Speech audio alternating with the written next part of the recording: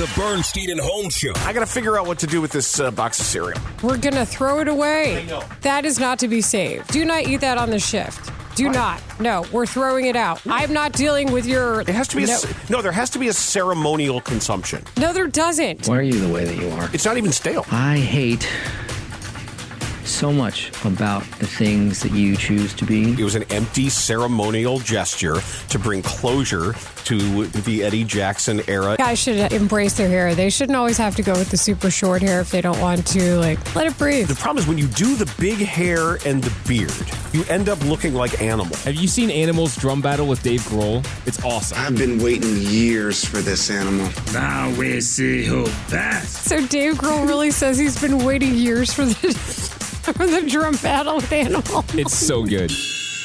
Oh, what's that? A bell? Time for school.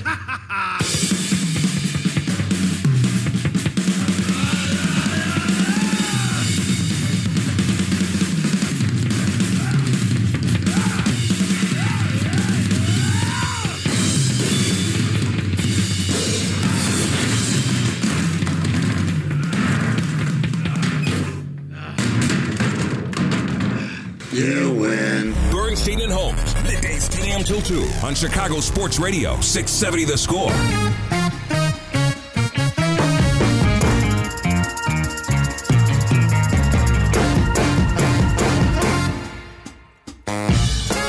Gotta love a 57-degree sunny day on February 20th in Chicago and 62 tomorrow. How about it? Everything's fine. Everything is just fine. This is the parable of the slow-boiled frog. Yes. But so be it. Because we're here on this Tuesday, broadcasting live from the Hyundai Studios, brought to you by our local Hyundai dealers. Lawrence Holmes is back from the desert. I am. I'm back from my second shingle shot. But you got to do it. You're shingling, baby. Go ahead, baby. Go ahead, baby. You got to do it. Because you don't mess with it. Yes, it's a horrible disease. Right. It's really bad. So if you're within the range, go get your shingles shot. And I'm recovering from what happened yesterday. You know, we're dog sitting, and I walked the dog. And how much longer with Maggie? I got 2 more days. Great. Maybe 3. I think 2 more days. I went and saw my guy Pudge last week. Is that right? But I got a bird crapped on me yesterday. Oh, did Maggie laugh? Pretty much. She was in a mood. She was not letting me move her. She was investigating, like she was smelling something and just wouldn't move off the spot and just had to smell every bit of that spot for 5 minutes. I'm like, come on. And she's hunkering down. I'm trying to pull. She's like, no, I'm not going anywhere. So I said, all right, okay, I'll just, whenever you're done, you're done. And then a bird crapped on my shoulder.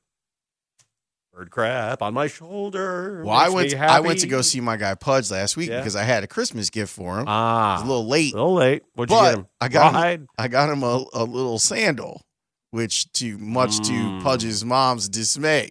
Sure, because then that's going to normalize the idea of eating shoes. And I was like, "Hey, not my problem. Your problem." Pudge took to it pretty quick too. He's like, "Yeah."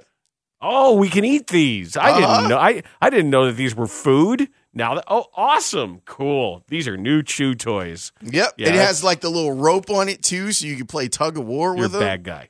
Yeah, you're a bad guy. Yeah, but that's my little dude.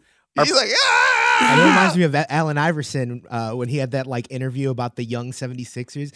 I love my little dudes. I think he was obviously a little under the influence. Hey, man. A little greenery. I love my little dude. Hey, he's become the uncle. I think that he's done a great job of becoming the uncle in the NBA. Well, Shaq has taken that role too. Yeah, but Shaq is a little bit more of, he still cares about the game. Right. So there's still, with AI, it's you're great. Let me help you be even greater. Which Shaq's y'all some bums.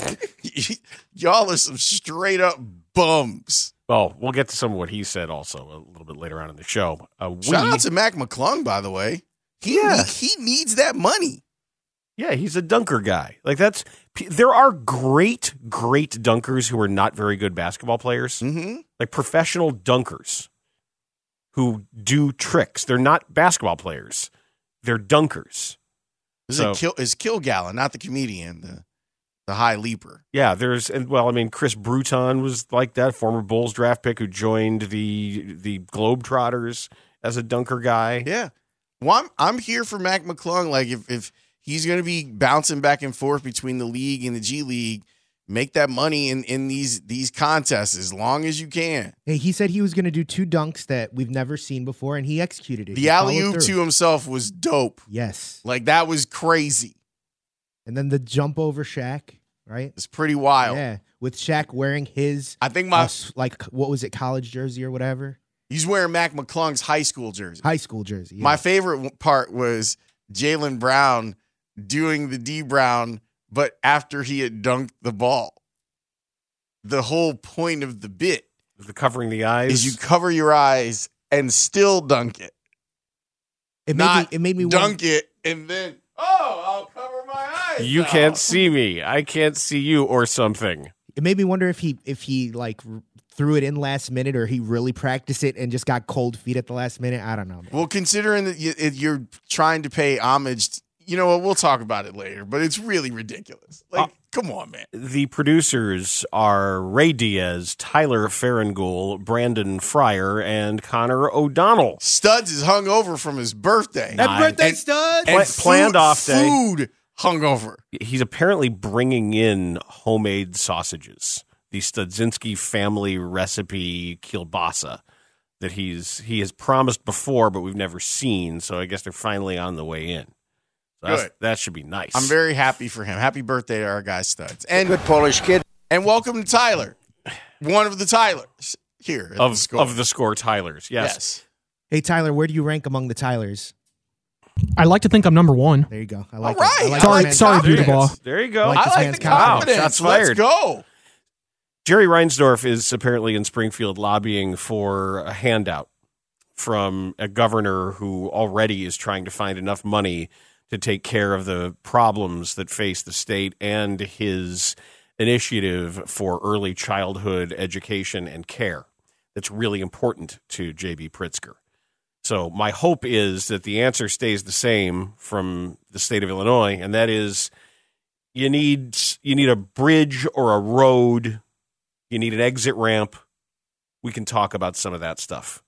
But as far as a baseball stadium, you pay for it. Oh, and they will. They will definitely need to do that if they're going to build in the 78. They'll absolutely need some way for there needs to be expansion of a monumental nature.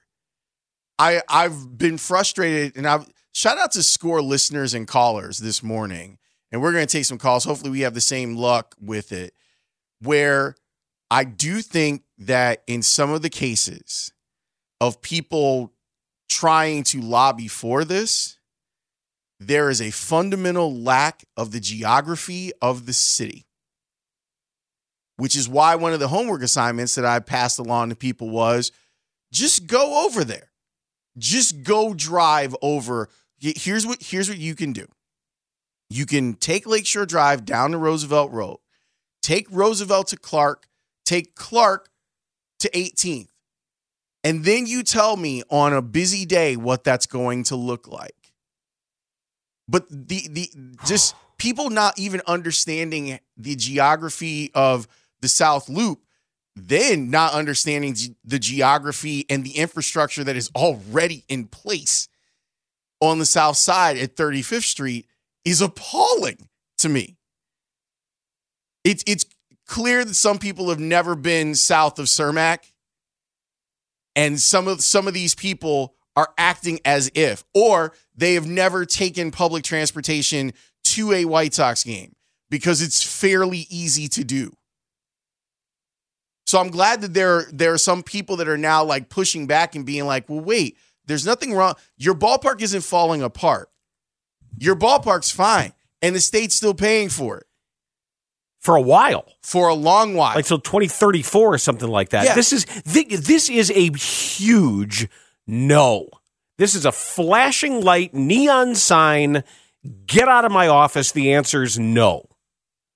Tell your story walking, negatory, hanging the I'm not interested sign on there. I think that we're both in lockstep on that. what the General Assembly has to say about it might be different.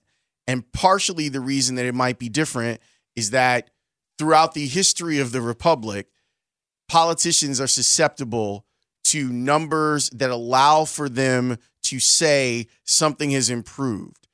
If the folks who want to build the stadium and Jerry Reinsdorf are able to convince people, look at all the jobs that I'm going to create. Look at all of the economic boost that particular part of the city, which doesn't need this has all been debunked, though, by peer-reviewed studies. Read everything that J.C. Bradbury has done over the years. I would offer, Dan, that a lot of people in power have not read those studies. It's a boondoggle. Or have ignored those studies. It's a boondoggle. It's all BS, all of the bringing jobs and bringing all of this economic value. You know who gets the value? The owner. Yes. That's it. Well, I mean, You're lining the pockets of a billionaire with public money. And the answer is no. As business theory goes, Jerry Reinsdorf's a genius. Why pay for it out of your own pocket if you can get someone else to pay for it? There's a part of me, and I've said this, and I'll keep saying it publicly. This does feel like, to me, the first and second steps to, I tried. This feels like I tried really hard to keep the White Sox on the South Side, even though they're already on the South Side and don't need a new building. But the state and the city couldn't get together to give me money. So, unfortunately, I've got to take the team to Nashville. Tear. Sad. Aww. So sad I got to take the team to Nashville. That's what it feels like. But the thing is that I think that right now, and to me, it's hard to separate Jerry Reinsdorf, the owner, versus Jerry Reinsdorf, the lobbyist. If I were one of the people in the assembly, I would have questions about, if we give you money, why are you not giving players money? Why are you still one of the lower tiered owners when it comes to We're contract not going to sign value? Ohtani. Right. Why should, if this is for the public good and you look at the White Sox as the public good, then why have you not done right by the people, the citizens of the city of Chicago and the county of Cook and the state of Illinois, by putting the best product possible on the field? If you are asking for state-of-the-art best product possible from the state of Illinois to allow you to reach into the coffers of the state, to build you a state-of-the-art place to play that you're not going to pay for, you get all of the benefit without any of the liability. And that just isn't right. If it's such a good deal, why don't you build it? If it's such a good deal, you should build it. You should own it. That's right. And then we'll help you out in that regard. Yeah, you can build it. You can build it, and then the property will be assessed, and you'll pay property tax on it. There, done. And you can have, if it's such a good deal, why are you releasing news of this at 6 p.m. on a Friday before a holiday weekend? Because you know how wildly unpopular it is. That's all you needed to know. When I left here on Friday and that news broke as the sun is setting, like, oh, now we've got a price tag on what this is. Like, that's like, oh, by the way, it's what it's going to cost. This is what we're asking for. What it's going to cost you. And the argument, there's a lot of arguments against it, but one of the arguments is, have you done everything within your power with your own money to make the White Sox a world-class organization? Now, I think when it comes to the behind-the-scenes stuff at the White Sox, a lot of it is. When it comes to the actual on-the-field product, the answer is a resounding no. Resounding. And, again, and this is one of the more important parts of this, there's nothing wrong with your stadium. Guarantee rate is not falling apart. No, it's nice. It's really nice. And convenient. The infrastructure is there for people to get in. Your whole identity has been being in that neighborhood. And I'm all for like a facelift, but guess what? You got one that we're still paying for. And apparently, and actually two of them, the initial stadium and then all of the rehab because you didn't get the stadium right in the first place. So we're supposed to trust as a state, as a county, and as a city. We're supposed to trust that this time you won't pass up Camden Yards because that's what you did the first time.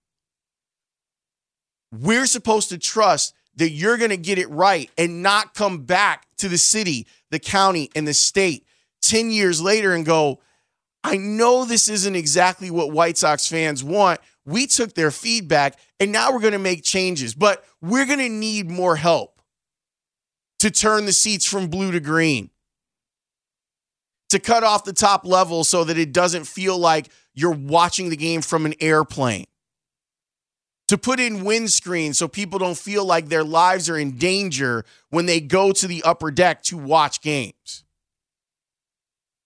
All of these things were given to Jerry Reinsdorf. And the job was done so well that there's nothing wrong with the stadium. And yet, here you sit wanting to abandon that neighborhood that is taking care of you for 40 years. You want to abandon that to go 2 miles so that you could gentrify your ballpark. You want to do that? Pound sand. Or you pay for it. You can do it. You're a private business person. If you want to enter into a private business arrangement, feel free. Do whatever you want. Go ahead. If it's that good a deal with that much positive economic impact for everybody involved, you do it. I don't want to. I'm not paying for it. I can tell you that. We'll see what the governor has to say because that case is being pitched today downstate. We're the Bernstein and Holmes Show. 312-644-6767. I know you said that this would be a good opportunity to take a few calls. Yeah, I would like to hear from the people on this. And I think that I think it's been a really good run of phone calls on the score this morning. I'd like to see that continue. My hope is that the Bernstein and Holmes Show gets a bunch of good callers too. I know we're taking a risk. We're taking a risk with our own money. That's what we're doing. So we'd like to hear from you on this. Like, what was your reaction when you heard that the price tag for this would be $1 billion of your dollars? That's next here on The Score. Bernstein and Holmes. I hate being a fan of this team. On Chicago Sports Radio, 670 The Score. Well, nobody's made an ask yet. So having said that, I think you know my views about, privately owned teams and, whether the public should be paying for private facilities that'll be used by private businesses. Having said that, I mean, there are things that government does to support business all across the state, investing in infrastructure, making sure that we're, supporting the success of business in Illinois. So, as with all of the other, whether it's sports teams or other private businesses, we'll be looking at whatever they may be suggesting or asking. Translation. You need an exit ramp, come talk to me. That helps everybody. Maybe a bridge to connect something to another thing. You need to make a two-way road into a one-way or a one-way into a two-way or expand a road. Then we can talk. But as far as just underwriting and subsidizing your private business, no. River taxis, Dan. No, thank you. That's how people are going to get to the White Sox game. You mean river taxis? They're so much better than the CTA. Yep. Yeah. And what could go wrong? Well, they're also really expensive. What could go wrong? And who's taking them? Is somebody taking it from south to north? Or is this something only that's going to take people from Joliet? Get on the river. We're taking the CalSag Channel into the city. Off we go. Off to your left is I-57. Off to your right is also I-57. Hey, where's the Top Golf? That's the I-88 corridor. It's different. We asked for phone calls. We got some phone calls. This is somebody who claims to be named Bear on the road. Hello. Hey, guys. How are you today? We're good, Bear. What's on your mind? It's a beautiful day in Chicago. And I got to tell you what, guys. You guys are spot on this topic. Congratulations on doing the right thing and saying the truth. You know, we as taxpayers are still on the hook for over $300 million for the existing Comiskey cell, whatever you want to call it. We have not paid a nickel on the principal for when that stadium was built. And, of course, we know what's going to happen here is the billionaire wants average Joe to pay for it so he can make more money, and it's wrong. The fact is, listen, guys, I'm like you. I'm blessed. If I want to take my family to a ball game, if I want to have season tickets, I'll do that. But the average individual can't afford to go to a Cubs or Sox game and pay $15 for a beer and $12 for a hot dog and $40 or $30 for parking. So we then can give Jerry Reinsdorf more money. It's wrong. We appreciate the phone call, Bear. Stay prayed up. Countryside, here's Pete on the score. Good morning. Hey, Pete. I'd like to say, I kind of piggyback on what the last guy just said. I'm tired of the taxpayers having to foot the bill for this stuff. They still owe a ton of money on the last place, which is a perfectly fine stadium. It's a great place to take your family to enjoy a game, but it's expensive. The average person can't afford it. And then you're going to talk to me about spending all this money, which in the end, what reports show you that you're going to gain the benefit by spending these hundreds of millions of dollars to build this thing? Let these teams who make an exorbitant amount of money pay for them. It's just to say, to add on the Bears thing to it and going on the lakefront and stuff, the Bears still owe, or the city or the state owes, $600 and some odd million for that ugly spaceship that they put on top of Soldier Field. Come on. But the Bears at least are doing it right. I think if the Bears bought the land in Arlington Heights, the Bears ultimately, I believe, are going to go build their stadium there. Yes, but they're also kind of like, hey, what can we get in the city? Huh? Well, they're trying to lower their property tax bill. I think you're right, but it's possible that they too would like to take some of the state's money. I think it makes more sense to own your own place, but that's just me. I just think it's hilarious that today the front page of today's Tribune, the banner headline, Budget Challenges Confront Pritzker. It said migrant crisis and projected shortfall weigh on spending plan ahead of address. And it talks about everything they're dealing with right now and everything that matters to Pritzker, talking about Smart Start Illinois. Yep. Which is to improve access to child care and early childhood education. He said could spend all his time working on early childhood issues, quote, and it would be the light of my life, unquote. He said it is truly the state budget that if we balance it, allows us to invest in the things that really matter. Well, I'm going to hold you to that. I'm with you, big fella, but I'm going to hold you to that. I want to hold him to that too. And the thing is that the environment is a little bit different now than when Jerry Reinsdorf held the city hostage back in '88. You had a Sox fan mayor and a Sox fan governor that were able to pull a lot of strings. They even did time travel, moving clocks back so that things could get done by a specific date to allow for stuff like this. The fandom part of it is different now. The landscape is different now. The platforms on which the governor and the mayor of Chicago have run opposite. to giving welfare out to billionaires. I hope that they stick to their guns in that, or else then they're going to have a problem with the people because they will have lied to them. Adam is in Atlanta. He's on the score. Hey, Adam. Hey, guys. I want to offer the perspective of somebody who has already been subjected to one of these boondoggles in Cobb County, because the name of the game for Jerry at this point is control.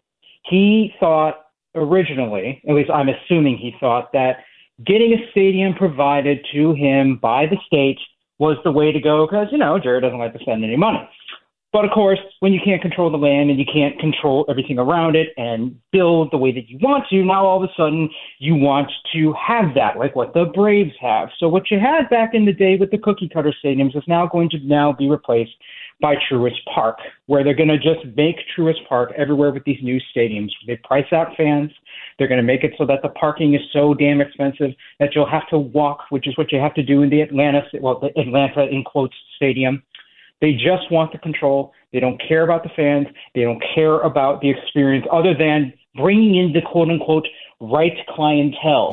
So, they might as well just call this place, they might as well just rename themselves the Flight Sox at this point, because that's what they're going to do. It's the same concept, the same white flight crap that they did in the past. They're going to do it again, and it sucks because I was at the park, I'm a Cubs fan, but I was at the park when it first kind of opened, like the 5 years after, and it looked terrible.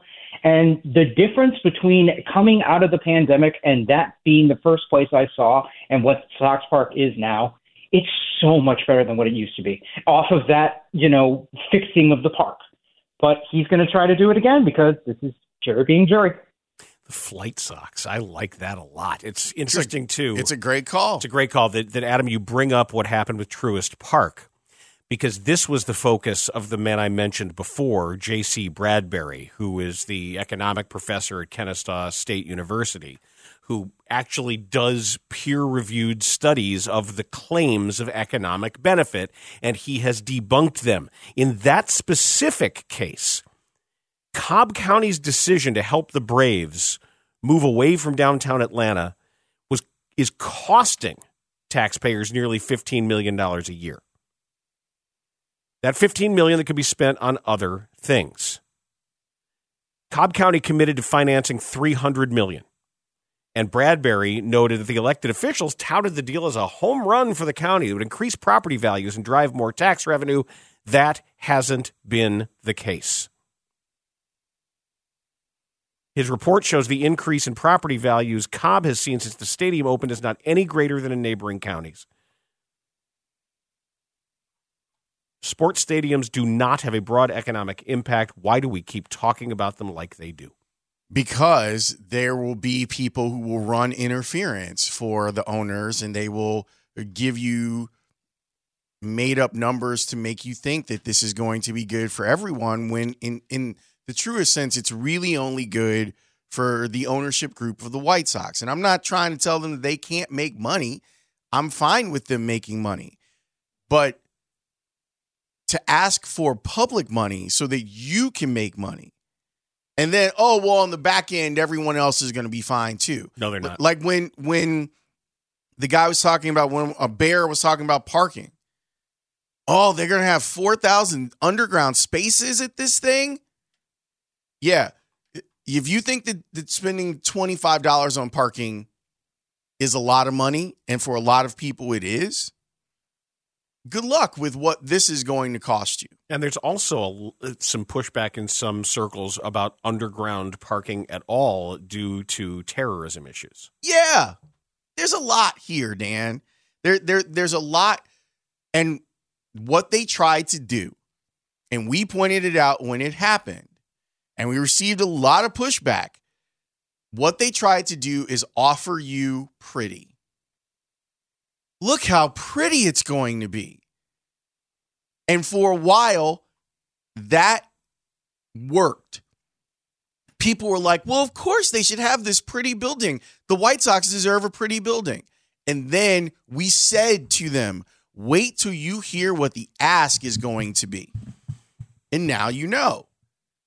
And now your ballpark doesn't seem that bad, does it? especially when someone's trying to put their hands in your pocket multiple times over. Because remember, you're not getting in free. You're not getting a rebate off of the taxes and the hotel taxes that you're spending to go to games for free. You're still going to have to pay for parking. You're still going to have to pay for a season ticket package. And guess what? Those numbers are going to be a lot higher than what it is that you're paying right now. They're going to get you both ways on this. It's also the idea that because it's a hotel tax, that it's being paid by people from out of town. That's not the point. The point isn't who's paying it. The point is, where is the money going? And where that money was supposed to be going versus giving it to a private business. That's Lawrence Holmes. I'm Dan Bernstein. We'll take a few more phone calls on the other side of a brief timeout on The Score. Bernstein and Holmes, middays 10 to 2 on 670 The Score.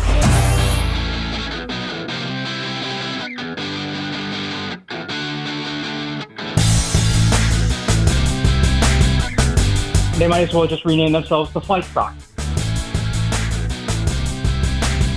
Line of the day so far. That's going to stick. I think. Nice musical choice, right? Thank you. Get it? Fly away. Got to get away. I've got to fly away. Yep. The Flight Sox. We don't want to be anything like the Cubs. We want to be exactly like the Cubs. Come on. You know it was a bad neighborhood? 78. Wrigleyville before. Oh, was? Yeah. And actually, if I'm not mistaken, some of the crime, some of the actual data in the Roosevelt corridor is worse than Armour Square Park. Yep. Considerably so. Yep. It's fine. I'm sure that they'll do some maneuvering. There'll be some fancy numbers. It's an illusion. And everything will be fine. Look at all this economic impact that we're having. Are you? Because then we got to start talking about the people that you're going to have build it, and then they're probably friendly, and how many women-owned or minority-owned businesses are you going to use to help build it? That sort of thing. Oh, well, it'll be jobs. Well, what about the jobs you're leaving behind over at 35th and Shields? Don't talk about those. Don't worry about those. Economic impact. They've got surveys. Surveys have massive economic impact. Last I checked, Bridgeport and the 78 are in the same city and county. Huh. And actually, if the property values in Bridgeport, not doing too badly. Correct. Here's Dan in Geneva. He is on Sports Radio 670. Hey, Dan. Hey, I'm a big Sox fan, and this just the ask for the money makes me angry. I wear a baseball cap probably every day. I haven't worn a White Sox cap since February of last year, thanks to Mike Clevenger. Didn't go to a game. First game was at the original Comiskey. My dad took me. I didn't know when I'm going to wear a White Sox hat again. But I think I know now. It's when I go see them play Milwaukee, because I won't go to a game here because I'm so angry just asking for this money. And that's before you even get to the baseball. It's confusing, and it's strange. And the little bit of baseball joy that they provided last year was the 24 hours where I thought they were actually going to hire new management. And they didn't. And that was 24 hours, not even. And that's all you get. And, so it's just asking for it bothers me. It should. He's right. It should. The chutzpah, the gall of going to, hey, Governor, how about you give us $1 billion and the 400 million TIF funds, tax increment financing? No. How about no? No. That's the answer is fairly simple. I've got much more important budget issues to take care of people who need that money a lot more than $1 billion. Well, then I know the mayor of Nashville. Okay, great. Good luck. Have fun. Enjoy. See ya. I think that's the other part of it too. And I'm in the same boat. I've made a big deal about I have all this sock stuff and I have to give it away. like, I'm exactly where our last caller was. Like, why in the world would I wear Sox gear? And he's right, too, about, oh, well, Kenny and Rick are out. Maybe think, nope, immediately. No, I'll be this guy. Oh, you're not going to do a search? Nope. Huh. You're not going to look at women and minority candidates? No, we even got a waiver. We got a waiver from the league to not do that. Not even that. You're not going to use the opportunity to get all of these free looks and free conversations and legal, ethical conversations about the best possible ways to do baseball business? But they don't want that. They want to do baseball business the way that they want to do baseball business. Correct. Give us $1 billion. No. Jonathan in Yorkville, welcome to Sports Radio 670 The Score. Hi, guys. I just have a couple things. One, I actually read an article recently that it's rumored that the Bears may not be moving to Arlington Heights at all. Well, they want you to think that because they're trying to negotiate with the school districts there about their tax burden. Are you right. Hoping that you put the two together in some place? Is that where this is going? Well, yeah, I guess so. I mean, remember how the Cubs and Bears used to share Wrigley back in the day before Soldier Field was built? Yeah, but that was a long time ago, and it's. I know it was. I mean, that's. I don't know if that really is there even is there even a place where that still exists? Oakland was probably like the last place that existed. Last time right? we would see the seasonal crossover playing on the wrong field. Yeah, I don't. There's no other place where that's even a thing, is there, Ray? No, not to my knowledge. That's the last. What Dan just said there. Oakland was the last time I could think of anything like that, and I don't think that is a thing. No, it's not going to be a thing. No, that's the last. I mean, the importance of field conditions for every sport. Come on now, think about that. It actually seems amazing that it was the thing that was done. It was somewhat regular to actually see baseball dirt in the middle of a football game, middle of a football field in the NFL. Rogers Park, Joe, you're on The Score. Yes. Okay, so my question is this: is when they got rid of Comiskey Park, right, and they're going to build that stadium, and they're going to pay whatever rent. Right, they were guaranteed so many people would be in the stands and everything. Just so was the economic value there for Sox Park? Because we're talking about just tearing that thing down and then building them a stadium and then trying to get the Bears downtown too. That'd be absolutely amazing. And I can't see why the mayor wouldn't at least have one of them has to repurpose Soldiers Field because you can't tear it down, right? Correct. Or Soldier Field. Either way, it used to be Soldiers Field. No, it's fine. It was Soldiers Field at one point. I don't think it was. Was it? Mm-hmm. Is Soldier apostrophe S? No. Soldiers with an S. Like the Jewels. Yeah. It's fine. I don't think that the Bears are going to be downtown. This is all a long game that they're playing. Oh, now we're interested in coming downtown again. No, you're not. See, they're going to do it right. It's just going to be expensive. These things are expensive. You got to spend a little money to make a lot of money, and that's what the Bears are eventually going to do. You got to spend a little up front to make a lot on the back end. Right. Unless you're Jerry Reinsdorf, where I'll spend the state's money so that I can make a lot of money on the back end. The medium end, the back end, the front end, because it's not my money. Yep. Let's talk some buckets. Let's talk with our friend Trista Crick. Get her thoughts on the All-Star weekend and whatnot, and Doc Rivers and whatever that thing is that they got going on up there in Milwaukee. We'll do that next here on The Score.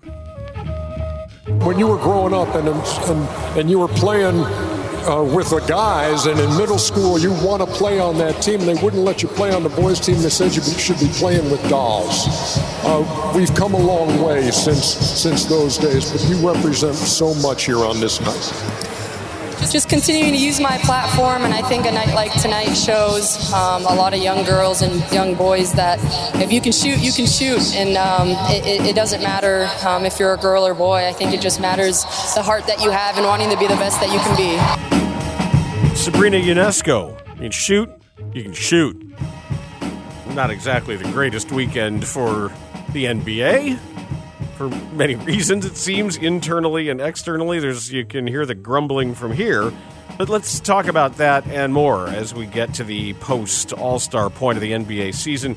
Our next guest is Trista Crick, who you can find on Twitter at Trista_Crick, host of BetMGM Tonight, weekdays 6 to 10 p.m. on the BetQL Network, NBA podcast Heat Check with Trista Crick, and she joins us on the Circa Sports Illinois hotline. Download the Circa Sports app today. Trista, how are you? What's up, guys? Hey. Been a minute. Thanks for having me on. I want to ask you about the party that you hosted. So is it Tom Brady, Vince Vaughn, Wayne Gretzky? How did this thing get going? How did you become a part of it? I honestly still can't believe that I was asked to do this event. So I got a text message from our partner at MGM, and I've done an event with them once before in Cincinnati. There was an opening of their sports book at the Red Stadium, and so they asked me to host something with Kenyon Martin and Ickey Woods and Sean Casey as the Cincinnati Legends event and host the panel. And so I've done it once before. And so I get a random text, and they're on site at the Super Bowl, which is, where we were in Las Vegas. And they're like, hey, you don't happen to be in town Sunday afternoon still, do you? You're not headed out, are you? And I said, no, I'm actually in town till Monday. Hey, could you meet us at we want to have a conversation over maybe at the book. Just meet us at like noon.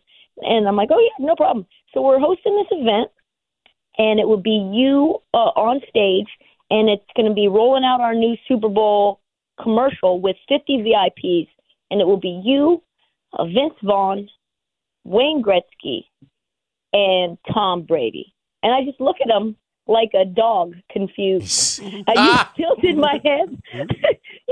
Why? How come? How come me? And it was not a spoof. I must have, the backup must have canceled. And so they had me there. It was just probably a matter of opportunity. So I was in the green room with them for probably 25, 30 minutes, and they were just chopping it up about really like anything, everything. I want to say they were talking a lot about the John Madden new scripted series that I think is going to be Hugh Jackman. And Wayne Gretzky and Vince Vaughn were just absolutely disgusted by that. So we had like a confab of who should actually play him. We settled on Jim Gaffigan, but alas, we were not consulted. That's amazing. But see, that's the thing. If you stay ready, you don't have to get ready. And we know that Trista stays ready, so she's ready for this interaction. Besides the green room stuff, was there anything that you thought out of sitting there with those legends that you thought was so interesting that the public didn't get a chance to see? Yeah, I thought Tom in general is a star. He cussed a lot. Like that was something that really stuck out. He dropped F-bombs more than me, and that's saying a lot, guys. That's saying a lot. I thought what was really fascinating was he talked about how his mom still hates on the 49ers, still to this day. Like she hates Brock Purdy, hates Shanahan, hates the Niners organization because he grew up as a Niners fan and wanted to play for them, and they passed on him. So his mom, who's 70 years old, is still like, F Brock Purdy, F the Niners. He's like, Mom, I don't even play football anymore. You don't need to root for the Chiefs simply because I was overlooked. And she was aggressively against teams that passed on him his entire career and even post, which reminded me so much of my mom and actually made me give my mom a little bit more slack. But yeah, man, he had tons of little nuggets like that throughout the hour and a half long conversation. And then Vince Vaughn did a lot of the Q&A between them, and he was incredible. He was one of the best hosts I've ever seen for a comedian celebrity. He was curious. He had tons of follow-ups. He was really fascinating in his own right. So wait, your mom was out here like hating on other golfers and stuff when you were a kid? My mom hates on other media personalities right now. Right now. Right now. That's great. Shout out to Mom. I like that. Yeah, she'll call me in the middle of the day and be like, did you see what so-and-so posted on Twitter? Ugh, what a terrible take. I'm like, Mom, these people, there's no reason for you to have this poison spewing out of your mouth right now. I just think what they said about you 2 years ago, F them. Like, no, like, let it go, dude. It's cool. Like, there's no problems. Well, speaking of going back into the time machine, I followed Trista on Instagram too. Young Trista and young Patrick Mahomes. Those interviews have resurfaced. Like, thinking about where he's at right now, how do you view those conversations that you and him had back then? Yeah, I think about it every time they continue their reign. And I think about the two conversations, one with him, one with Kelsey. The one that really sticks out is how sus Kelsey was on Mahomes. Really thought that it was going to be hard for Patrick Mahomes, this Patrick Mahomes kid, to fill Alex Smith's shoes. And he was dead serious, right? So that I always think about every time I see Kelsey and run into him at these events. I'm like, remember when you were kind of shady to the taking over process of this young quarterback, Patrick Mahomes, and then you guys proceeded to just become a dynasty? And he laughs about it all the time. And Mahomes, he just kind of had this killer mentality from the beginning. But fun fact, Lee Steinberg reps Pat Mahomes. And before he was drafted, I was offered to interview him on Radio Row, and I turned it down because he wasn't a big enough name. Wow. Yeah, it's one of the big regrets. So let's talk some basketball. I keep trying to find out how naive were the NBA powers that be in thinking that they could just have meetings with some of these multi-billion-dollar individual corporations that we call NBA players and say, okay, guys, we're going to try this year, right? Hey, it'd be really awesome if you guys, played some defense, get out there and try and, play a good game for everybody. And they kind of nodded their head like, yeah, no. It's always funny because you can tell they just agreed and then did whatever they wanted to do. They're like, yeah, sure, that sounds fine. We'll keep it competitive. 186, 212 or whatever it was. That sounds fine. I don't know how Adam Silver thinks he's going to get the competitive nature back into the game. The athletes are smart enough to know that their brands, their monetary value are wrapped up in their ability to play the game. And no one's trying to get hurt out there. There's not enough on the line. There's no reputational risk with like playing worse or, being Luka and just shooting from half court and hitting the top of the backboard.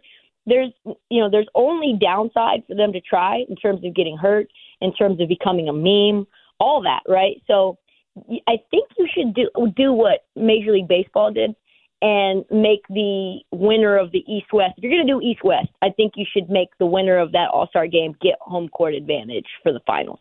Then I think you would get some sort of skin in the game. I think there needs to be more money for the players, and I know they're already getting paid a lot, but we saw the in-season tournament guys played harder. They just did. I mean, especially considering they had a bunch of young guys on the team that weren't getting paid as much as stars like LeBron did. So I think there's got to be a reimagining, and I know Adam Silver tried this year to make it competitive by going back to the East-West format, but I think Team USA versus the world would be another way to do it. And I know that if it's a country versus country type of a thing, there's going to be a lot more competitive spirit. Or you can do, Euro League players versus all NBA players and try to see if there's some sort of competition there, because we're going to get a lot of EuroLeague players in the draft this year, and the NBA is continuing to get more global. Luka was a EuroLeague MVP before anybody here knew who he was. So maybe that's a way to get people interested in these European players. But the way that it's formatted now, no one's ever going to try. They're just going to continue to make it an exhibition, and they just want the break off of the long slog that is an 82-game season. Tristan, what do you think they need? Why do you think players are not involved in the dunk contest? Because you and I have both been to games pregame where we see incredible dunks of guys just warming up. Why not go out there and not leave it up to Mac McClung to entertain us on NBA Saturday night? Fear. I think it's ego and fear. I think once the stars stopped doing it, it became kind of not cool to do it at all, right? Like Jaylen Brown felt kind of out of place being there, right? It was like, wow, he's kind of too big of a name to be in the dunk contest, honestly. and didn't really give us much. So I think it's Twitter, right? It's social media. Guys don't want to get clowned on the internet, and really there's no upside for them to do so. I think it needs to be mandatory if you're an all-star and you're a good dunker that they can select you. And I think that would make it interesting. But it's clearly that these guys used to care when we were younger. You know, when I was growing up, the dunk contest was super meaningful. I remember tons of, like, the Vince Carter one sticks out as number one for me.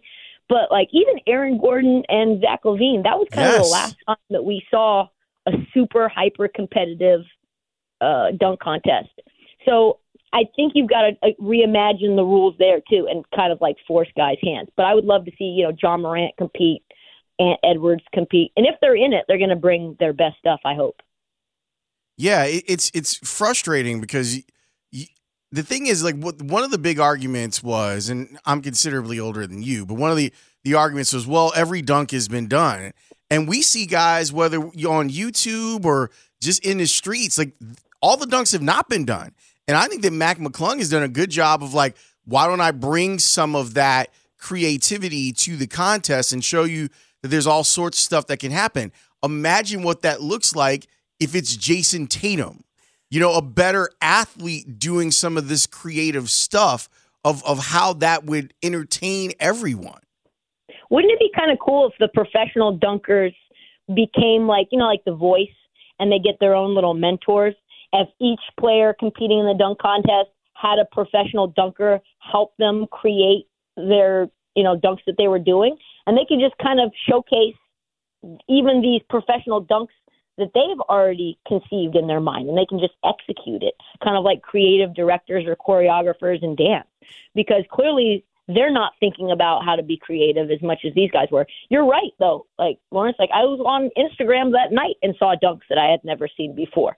So I think that's kind of a trash argument that everything's already been done. Well, I also think that there's a lack of understanding that a professional dunker, these aren't basketball players. They're professional dunkers. And in some way, it's like if you ever watch golf's long drive competitions, some of the long drive guys are good golfers. Some aren't so good. They have a very specific skill that's a different sport. So I think to say that we just now the basketball players have to do this, if you really wanted to get the best in the world, they're not NBA players. 1,000%. Yeah. If you want to bring excitement back to the dunk contest and you don't care about it being big names, then just bring professional dunkers in. I don't think I would have a problem with that.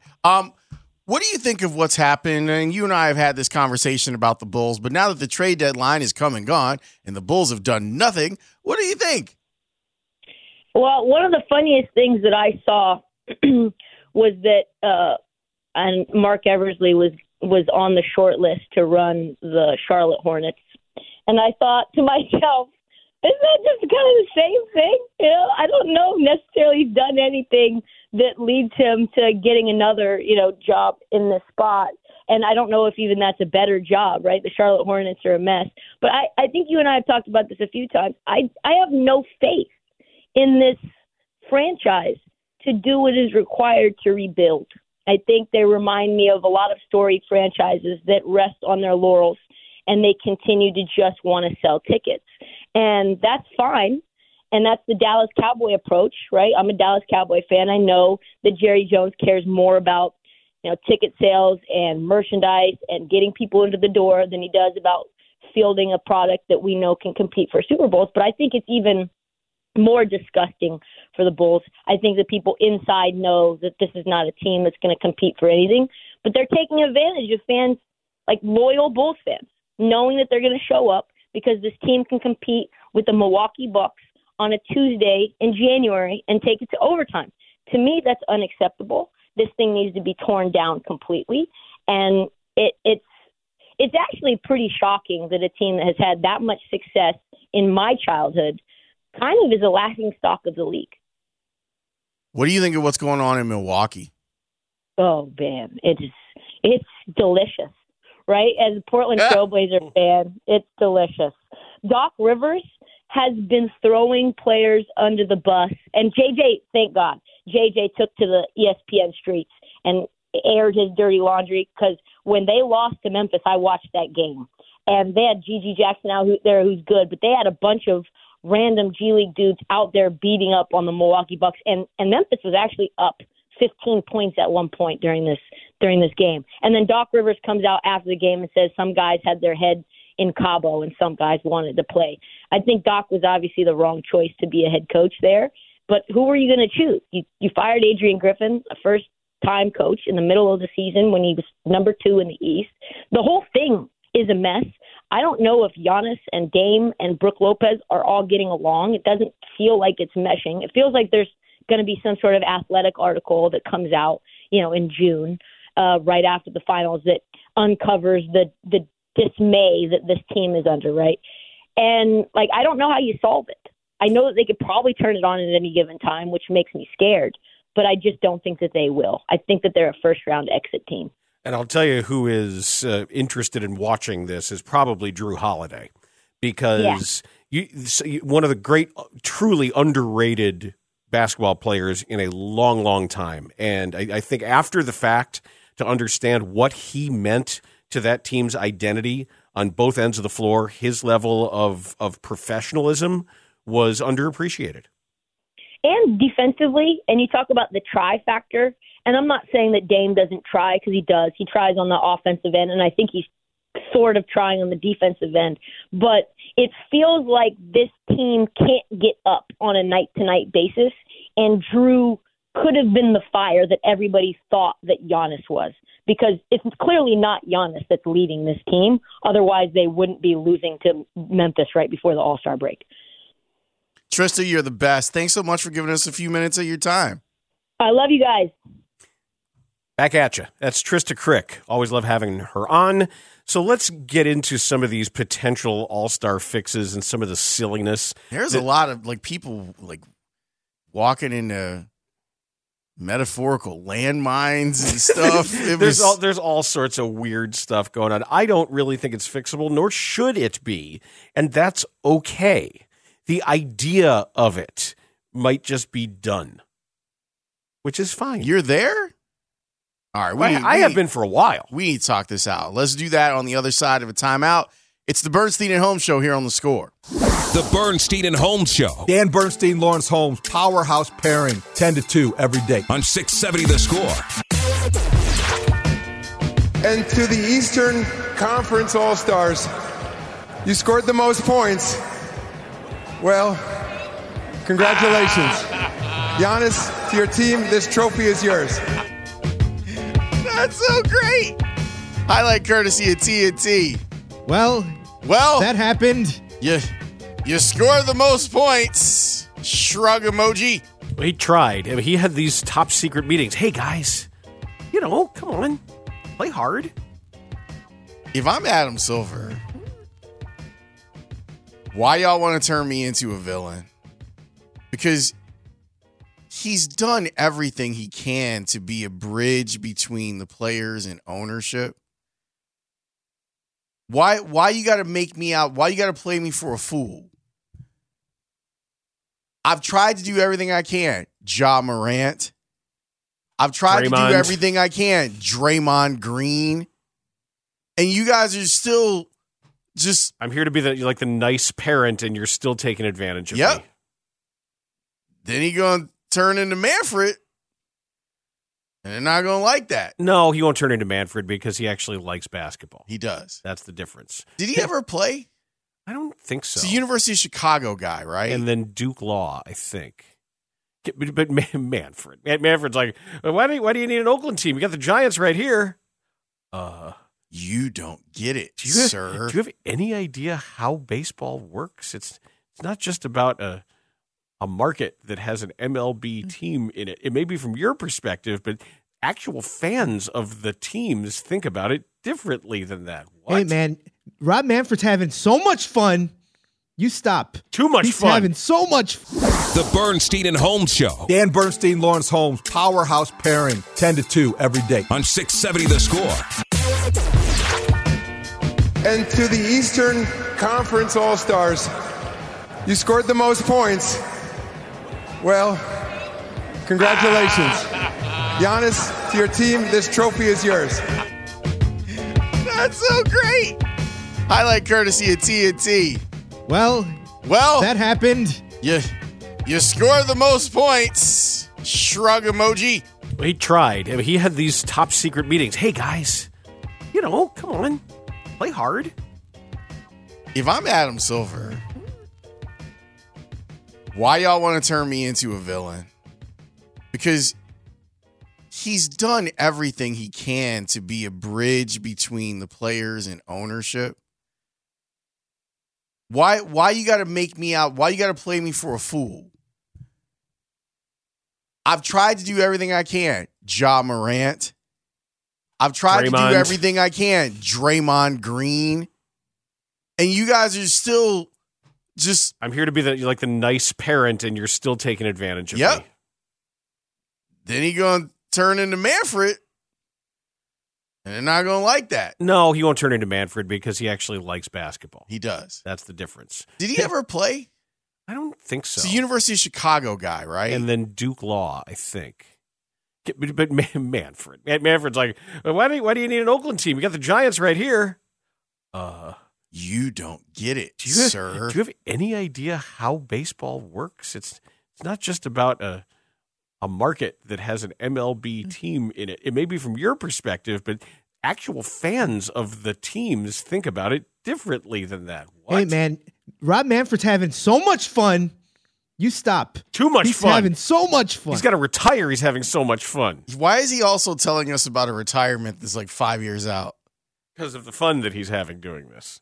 He's on the tour, man. So I've read these All-Star Game solutions that it gets to the point where you can't tell what's tongue-in-cheek and what isn't. Okay. Somebody actually, have you seen the stuff that's going on with these LED floors now?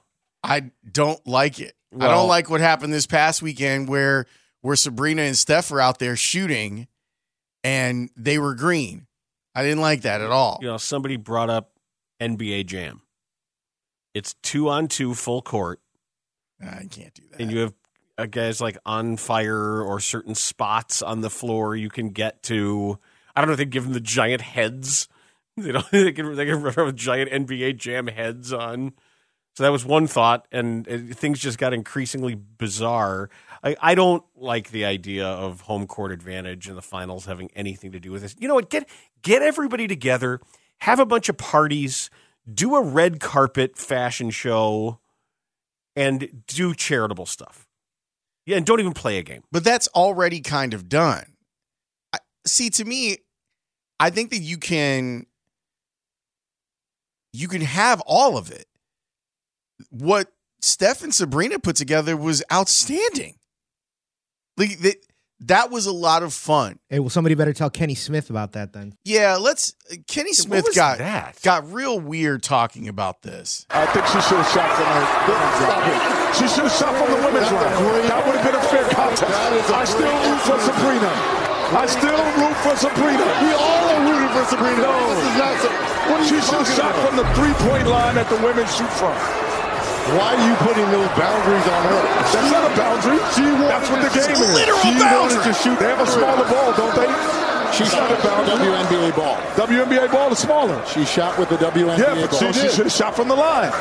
There's a women's team in golf and there's a men's team for a reason. No. She a shooter shoot. Isn't that what you said? Yeah, but they shoot from where they shoot from. Thank you. No. Sabrina, good job, Sabrina. No, but don't let any man put boundaries on you like Kenny. Well, then give him a regular ball then. Don't let any man put boundaries on you. Give him a regular ball then. It's not fair. She made 26 points. Her point total would have been good enough to get her to the final against Dame. She wanted to shoot from there. That's the point. And if she were playing golf and she wanted to tee up where everybody else was teeing up, she would do that too. And to try and bring in the comparison about the WNBA ball. Oh, she should have shot with the WNBA ball. Like, that's a different issue, dummy. Seriously? But the whole thing about but reaching for the golf comparison as if he thought that was checkmate. Yeah. As Reggie's like, I've been having this argument my whole life because my sister's a better basketball player than I was. Yeah, when the two of them were hustling people at Venice Beach by playing games to 11 and letting them get to 10-0 before Cheryl took over. Right. How you going to tell me? Right.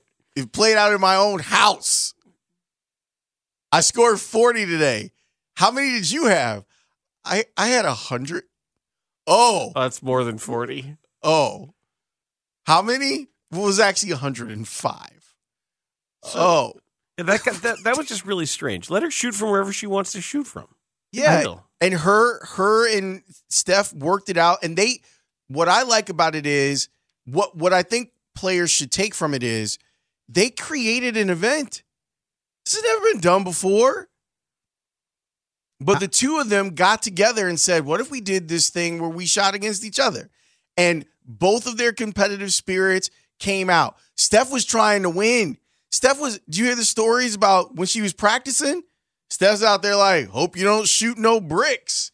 Like, was playing mind games like the whole 9 yards. That's one step below the Larry Bird. Which one of y'all MFers is playing for second?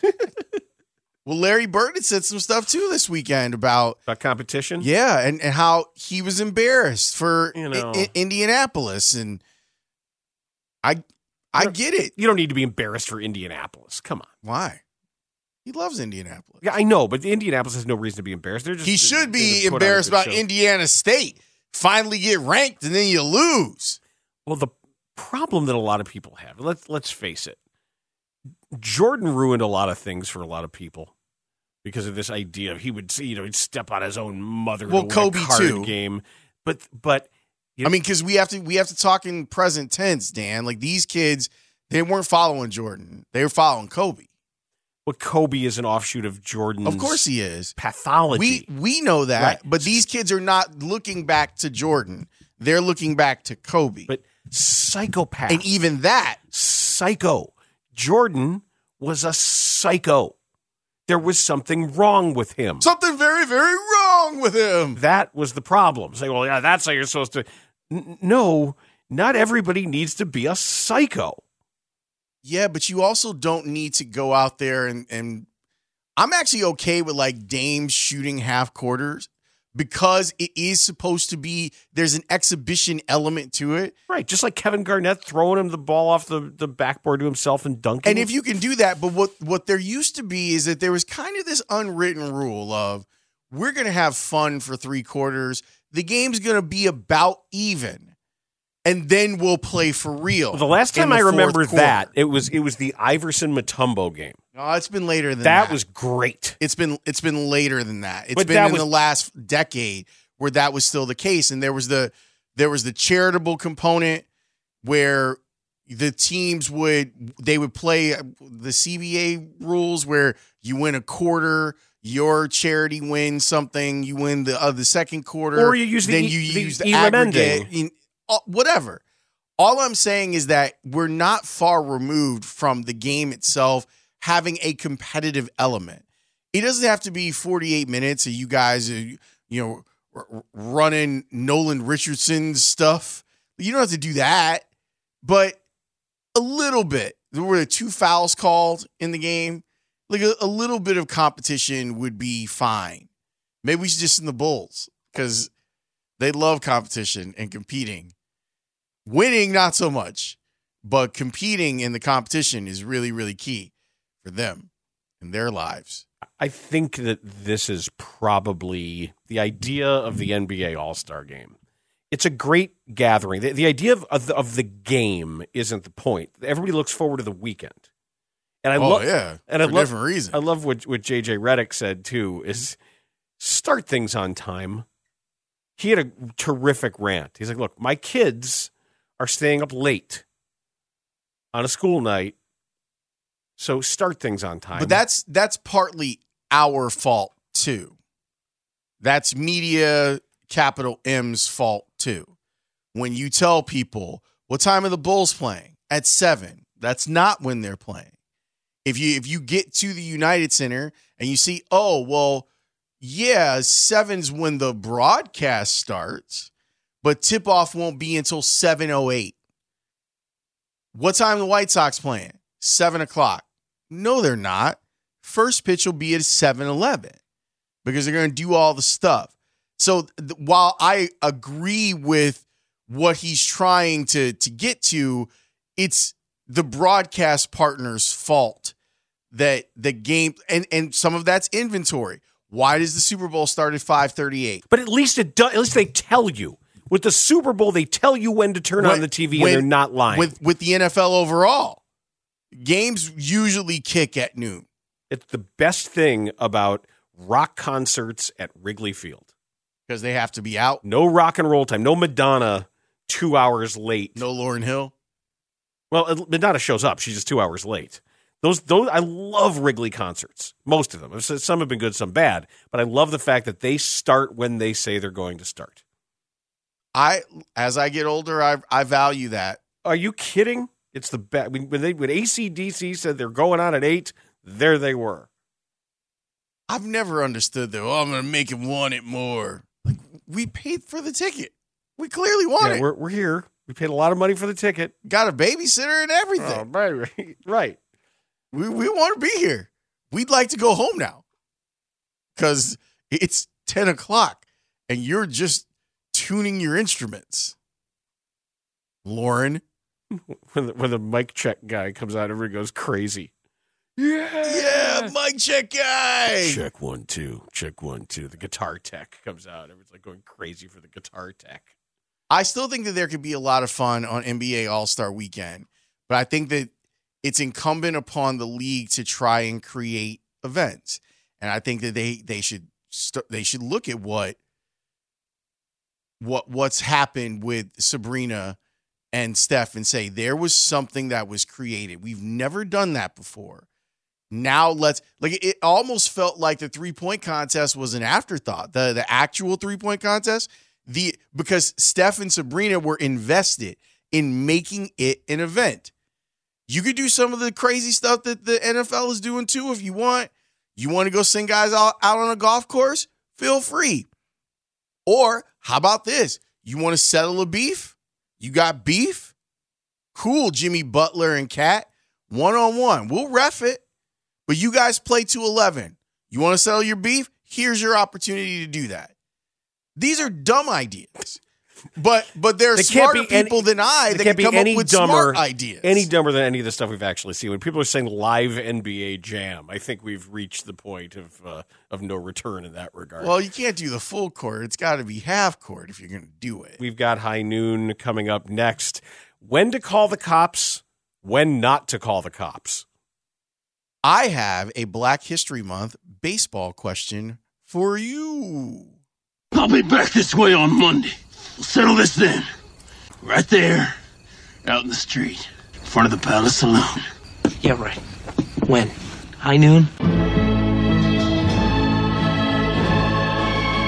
We spent the first hour of today's show putting a big flashing no on whatever lobbying proposal Jerry Reinsdorf is trying to attempt today to begin to extort taxpayer money, $1 billion worth, to pay for his new building. No, no, no, no, no. You want it, you pay for it, you build it, you pay property taxes on it. No fancy artist renderings or AI drawings or anything like that is going to change the fact that you waited until late on a holiday weekend Friday to sneak in the announcement that you're going to ask for a bunch of taxpayer money that could be better spent for much more important things than a building your sports team doesn't need. Then we talked to Kristen Crick and talked about the All-Star game. So, Dan, MLB threw out an Instagram post. It is Black History Month. I wanted to see how you would do on this. Okay. Now, to be fair, I want to be fair here. This does not encompass the entire diaspora. Because the question is, can you name black players with multiple MVPs? There would be an argument that Albert Pujols would be on that list, but he's not on this particular list. So Thomas. we are talking. Hold on. Let's allow people to hear the question. Black American multiple MVPs. Go. Frank Thomas. Correct. Barry Bonds. Correct. Hank Aaron. No. One of them played in this city. Well, I gave you Frank Thomas. Mm-hmm. One more played in this city. Multiple MVPs. Wasn't Andre Dawson. Got the right franchise. Are you counting? No, Sosa didn't. No. He wouldn't be on this list. Even though he's black. So it's only African American. Cubs? Multiple MVPs. All right, we'll jump off of that. Keep going. Who am I forgetting? A lot of people. Oh, Ernie Banks. There you go. One of them has a lot of MVPs. Did Willie Mays? Willie Mays, correct. Did Campanella yes, did it? Correct. You've got two more. One of them won a lot of MVPs. Frank Robinson? There we go. One more.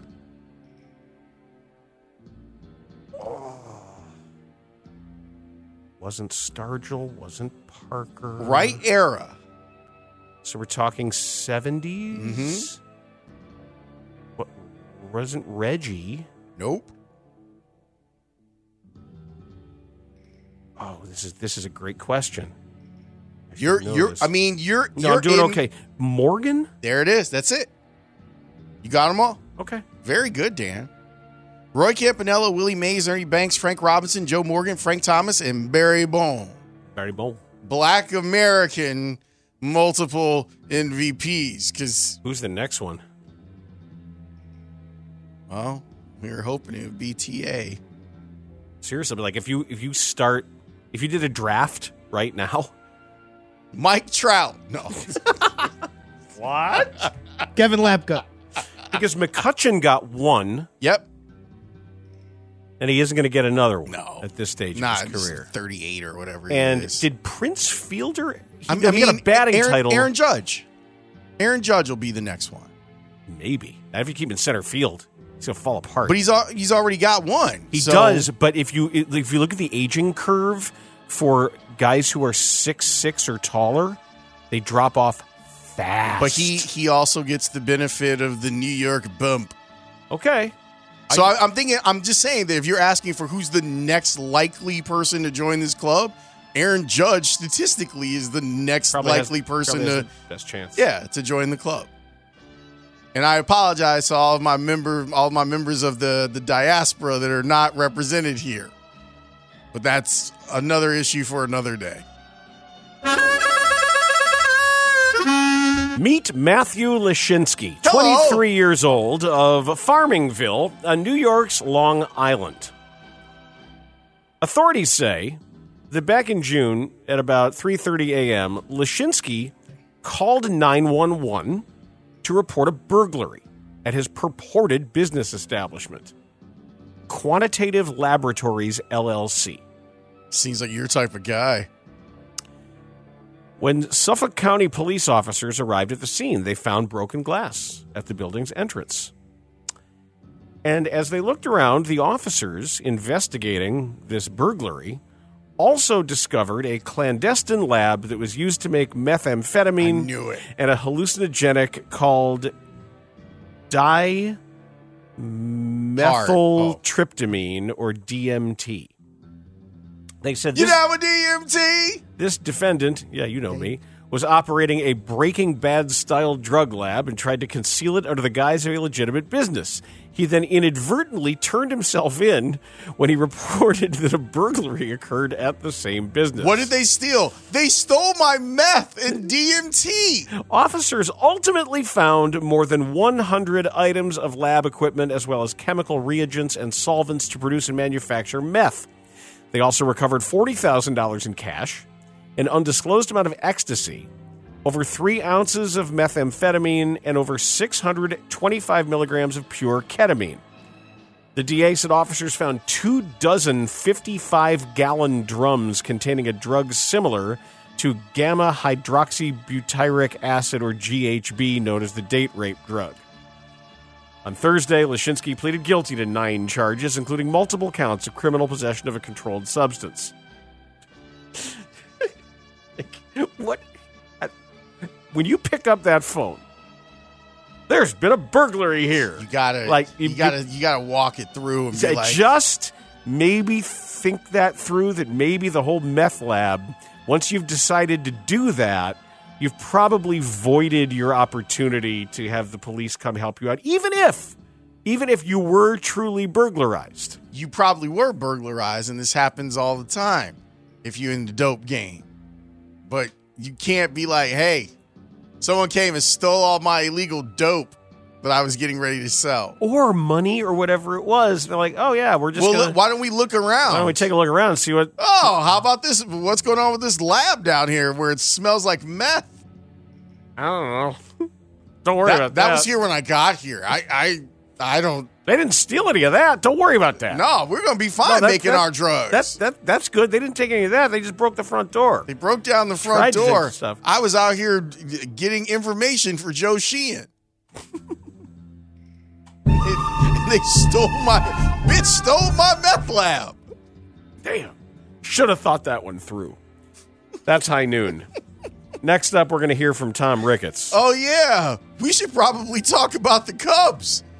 Well, at least when they wanted to rebuild their stadium, they asked for the amusement tax. They were told no. And the city said no, and they said, okay, we'll pay for it ourselves. Yes. And they did. And they released all the rats. Remember, they dug everything up, and then the rats we went everywhere. And then they bought up all the land, and they bought up all the rooftops, and they built everything up. They don't seem to be buying up a lot of contracts, though. And now they have it. And they have a lot of money. They've added a couple of people to the team. But they're not necessarily... And I think they're good additions, but... Their names. But, I mean, come on. Oh, and by the way, we both got the answer wrong about who to take number 1 in the next Black 2 MVP draft. Who we got? Mookie. Well, Mookie and Aaron Judge are sitting on 1. Yeah, but Mookie is gonna... More sustainable. Yeah, he's gonna age way better. Here's the problem, though. Mookie has 2 MVP candidates on his own team. He's still Mookie, though. Like he's a Hall of Famer right now. He was Mookie last year. Yeah. Did he win the MVP? No. Okay, then. The league, it's actually, I disagree with you and the texter. It's actually now easier for Aaron Judge to get his second MVP because Ohtani left the league.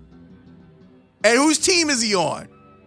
Mookie's. Aaron Judge. With Freddie Freeman. Aaron Judge stays healthy this year. If he stays healthy enough to win an MVP, I'll buy chicken. All right, I like that idea. Chicken. We'll check in on the Cubs and them not having MVP candidates. Next. My message is pretty consistent over the years, and for me, it's all about fans. Just treat our fans like gold. I think I like to remind the players that, this team means so much to so many people, and we're all just honored and blessed to be part of an organization that has so many fans and how much those fans care. And so I just like to remind the guys that number one thing for me in the world is treating fans great. That's Tom Ricketts on his annual address to the team. What he said, and he had plenty to say, because the Cubs have in some ways straddled the line between building up excitement for this season and then not really pushing it totally over the top. They're biding their time, waiting for some big-ticket items, perhaps. Maybe waiting for the market to change, maybe trying to dictate the market when it comes to their particular roster and what they want to do as far as payroll goes. I thought that this would be an offseason where the Cubs could really do some crazy stuff. There would be time to spend that money. Yeah, I mean, it felt like to me, maybe I took the wrong thing from the council hire. Maybe I was looking at it as win now mode. Oh, you're giving $40 million to a manager that makes a difference because you're in win now mode. And maybe they're saying, no, we still are in the building mode, and we just wanted to make sure that once we get to where we're going, we have a manager that's not going to cost us games.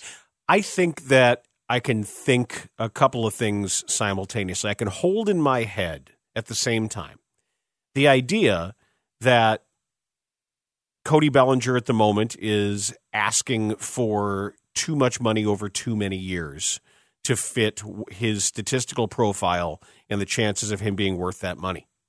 I can also hold in my mind the idea that it's on the Cubs to suck it up and maybe spend a little money that isn't the most possibly efficient use of all of those dollars, because that's what the market might bear to give them the best chance of winning right now. So why don't we hear what Tom Ricketts had to say specifically about Cody Bellinger? With respect to Bellinger, like I'm like everyone else. We're just waiting. We're waiting for whenever he and his agent are going to engage, and it could be any time now, or it could be a few weeks. We'll just see where it goes. Without any additions, do you think this team has what it needs inside to be better than they were last year? Yeah, absolutely. I think Jed had a really good offseason. I think we've added some parts that are going to be really, really beneficial to the whole, and I don't see any reason why we wouldn't be favored for our division this year. Tom, have you communicated with Scott Boras this winter, or is that relationship still kind of where it's? I don't talk to Scott. I think one of his kind of signature moves is to go talk to the owner. But I think when you do that, you undermine the credibility of your general manager, and so you kind of like get inserting yourself into that negotiation. I don't think that helps. So I don't talk to him. You use the word waiting. I guess the follow-up would be waiting for what? I don't know. Honestly, don't know. I mean, that's up to those guys, and we're just going to wait until we get serious.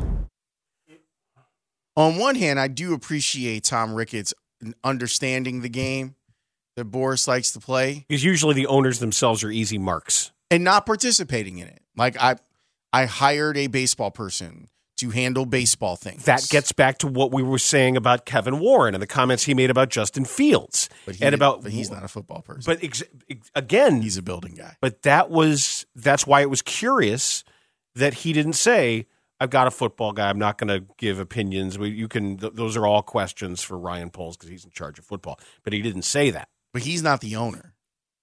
But he's the closest thing to it. But he's still not ownership. Like it's not George saying it or Virginia saying it. You want to ask Virginia what she thinks? Did she stop following the Bears as well? Is there a Virginia McCaskey Instagram account? Oh, you better believe it. Thirst trap after thirst trap. That's not where I was going with it. I was thinking she was just going to have like inspirational memes and be like, stay prayed up. That's, that would fit. Quotes from the Dalai Lama. Whatever it takes, like maybe she's got some recipes that she wants to put out here. But the other part though is, while I appreciate you not necessarily wanting to be in on the process, you can't be I'm just like you guys. Like we're all just kind of waiting around, see what happens. You're actually in a position to force the action. You don't have to just react. You could tell Jed, hey, I want to get him, and maybe you have. I want to get him, but I want to get him around here. What do you think of this? Where am I right? Where am I wrong? You're not an innocent bystander, is my point when talking about Tom Ricketts. Like you're a central figure in this. So I'm glad that I think that was Jesse asked, waiting on what? What you waiting on? Well, it gets back to the same question that Jed wouldn't answer last week when Megan asked it. Have you done enough? Well, Tom says yes. He said, I like our young players. Tom said enough to win the division, which extrapolates, we know, into technically enough to win the World Series. Right. Because in baseball, that's how it plays out. And he spent a lot of time talking about the Diamondbacks, too, and being happy for them, even though they beat the Cubs a lot in the last month of the season, to give them the wild card shot that the Cubs probably should have had. There was more. This is real interesting to me. because it does have to do. One of the reasons I thought the Cubs were in a better position to do stuff, to strike this offseason, is because it felt like the RSN model around baseball, it was a dying model, and the Cubs already have their network and they own it. They don't have to worry about it.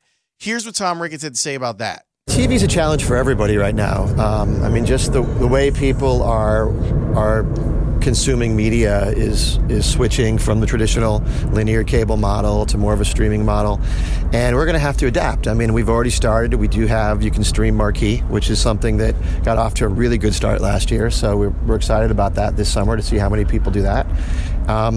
But it's just a big economic issue for the league overall, and hopefully, the next few years we'll be able to figure out how to serve the fans the right way by letting them watch games how they want to watch games and still maintain a lot of the economics that have driven the league for so long. Okay, and he's right. Like it has changed, but I was looking forward to the Cubs taking advantage of the change, and not for Marquee, like taking advantage of, hey, there's some other teams are hurting. Other teams are hurting. Maybe we'll be able to make some trades because they can't handle the financial constraints of losing their RSN and having to reevaluate how they're going to do this. And they haven't as of yet. There's still time. 9 more days until I start worrying, at least. Your arbitrary deadline was March 1st. Mm-hmm.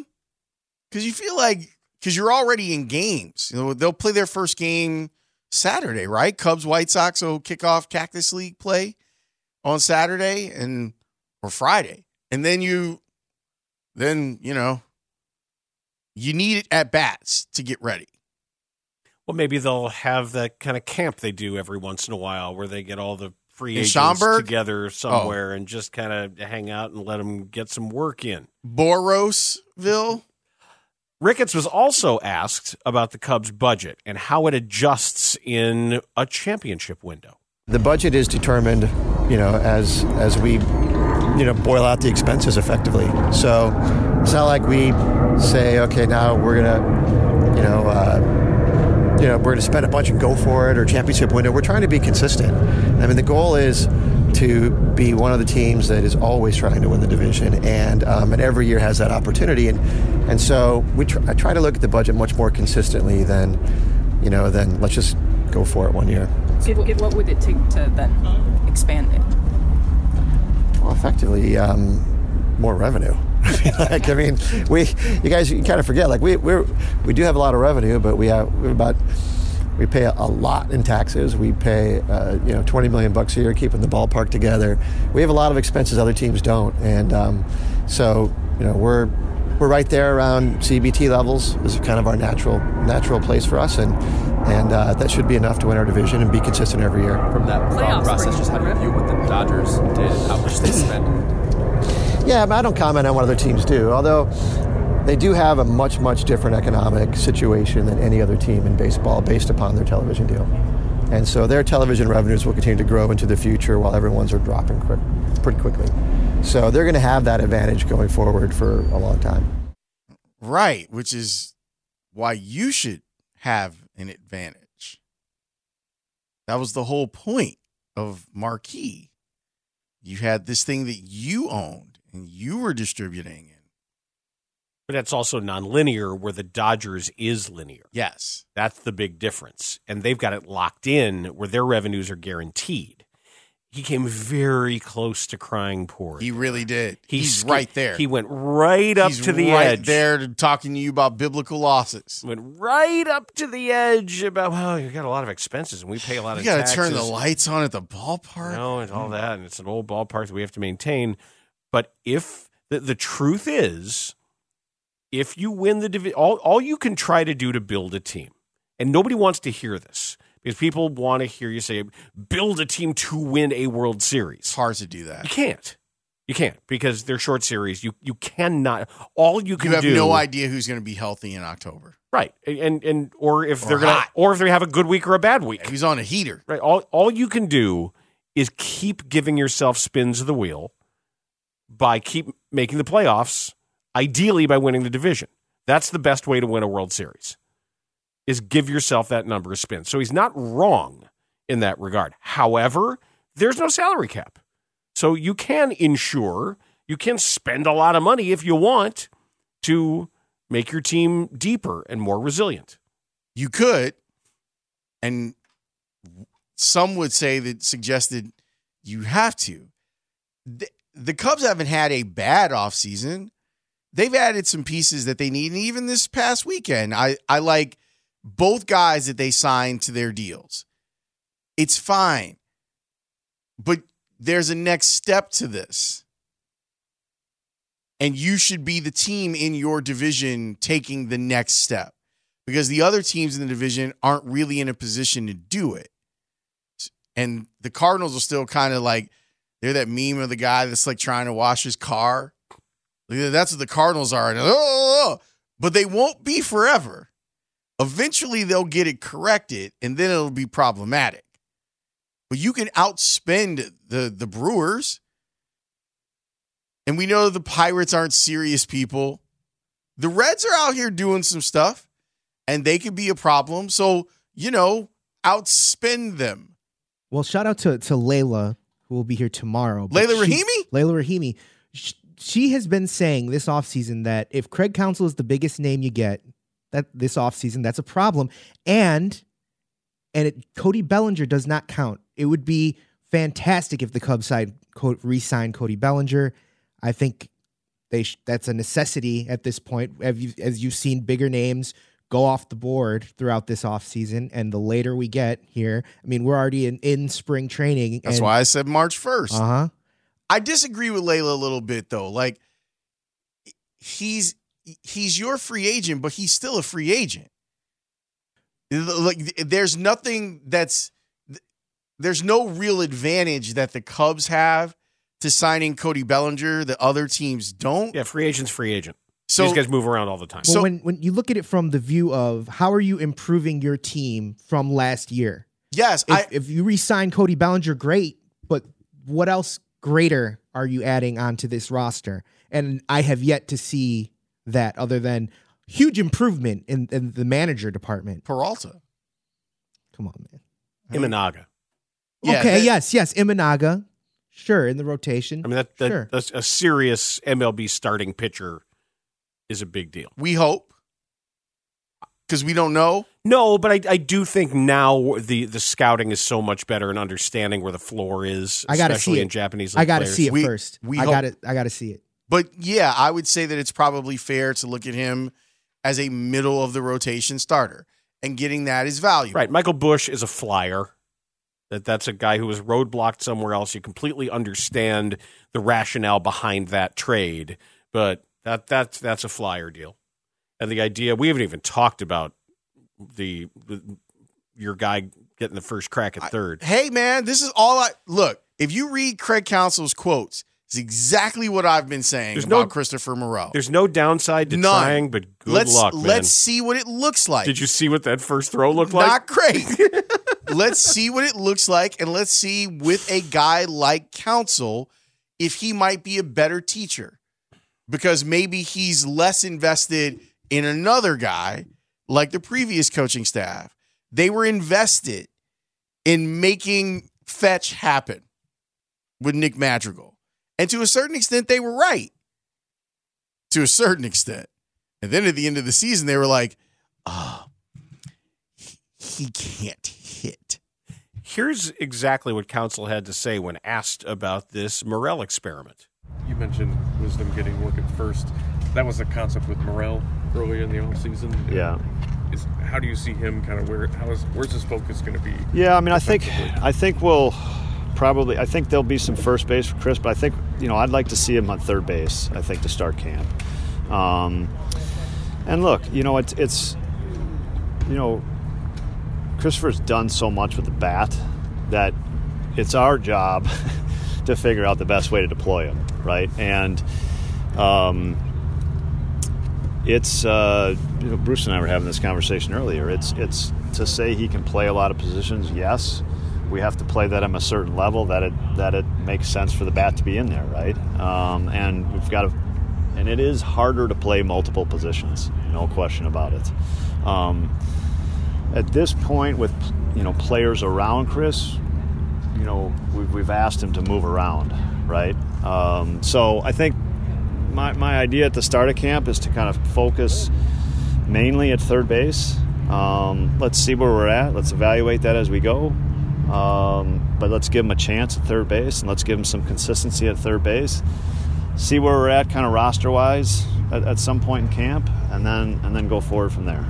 Right. If you sign Matt Chapman, then that's over with. But we know what Christopher Morel's going to end up doing. They got to fix the arm angle and then work on the feet. Well, the other thing that council said was obviously they wanted him to go get some reps at first base and winter ball, but they don't have control of the roster on the team that he played on, so he didn't get as much time even there as they were hoping. So Joe Sheehan has been coming out with his positional rankings. He does this every year. He takes every position and ranks everybody in MLB. Yeah, that guy that was running the meth lab did the numbers for him. He ran the numbers. Was it called like quantitative labs or something? Something like that. Well, he just did DHs. Where do you think Morel ended up slotted? In all MLB DHs. All DHs? Yep. He's in the top 10. Number 1 is Yordan Alvarez. That would make sense. He says, with all respect to Aaron Judge, Juan Soto, and Ronald Acuna Jr., Alvarez is the best hitter in baseball. It's close by projections. Soto's right there with him as a hitter, but there's no one I'd rather send to the plate right now than Alvarez. I agree with that, and I don't care if it's a lefty on the mound. Number 2 is Shohei Ohtani. Well, yeah. That you can't slot Ohtani any lower than this unless you include Soto here. While he's planning to be ready for the opener in Korea next month, there's definitely a performance cost to these rapid returns from elbow surgery. He struggled to hit after TJ in 2018. He hit a home run yesterday. Number 3, Christopher Morel. Get out of here. Number 3? Number 3, Christopher Morel. He says, it is strange to be 25 years old and positionless. But the only place Morel hasn't been a disaster is at second base. And the Cubs have locked up their second baseman, Nico Horner, for years to come. Never Gold Glove second baseman. Morel can start once a week just about anywhere and likely will get work at 6 spots this year. His best position is batter's box. And he says he should be the Cubs' second best hitter behind Seiya Suzuki. Seiya. I thought that was and number 4, Eloy Jimenez. Yeah. Number 5, Kyle Schwarber. That makes more sense because he hits 40 bombs. Or 50 or however many and walks however many times and just happens to make his outs the same way. Hey, when we come back, I want to talk about the Boras 4 and what's happening here because I think there's some people who are like, yeah, Ricketts and the Cubs are cheap. Well, let's expand this to understand that there are several other teams that are saying the exact same things that the Cubs are saying about this group of players, to the point where there's a certain C word, not that one. Hey, yeah, you got to be careful. There is a word that people don't like to say that is actually worth discussing, because I think it's the soft version of that. Snacks on the Score. Bernstein and Holmes, your midday destination for Chicago sports talk on 670 The Score.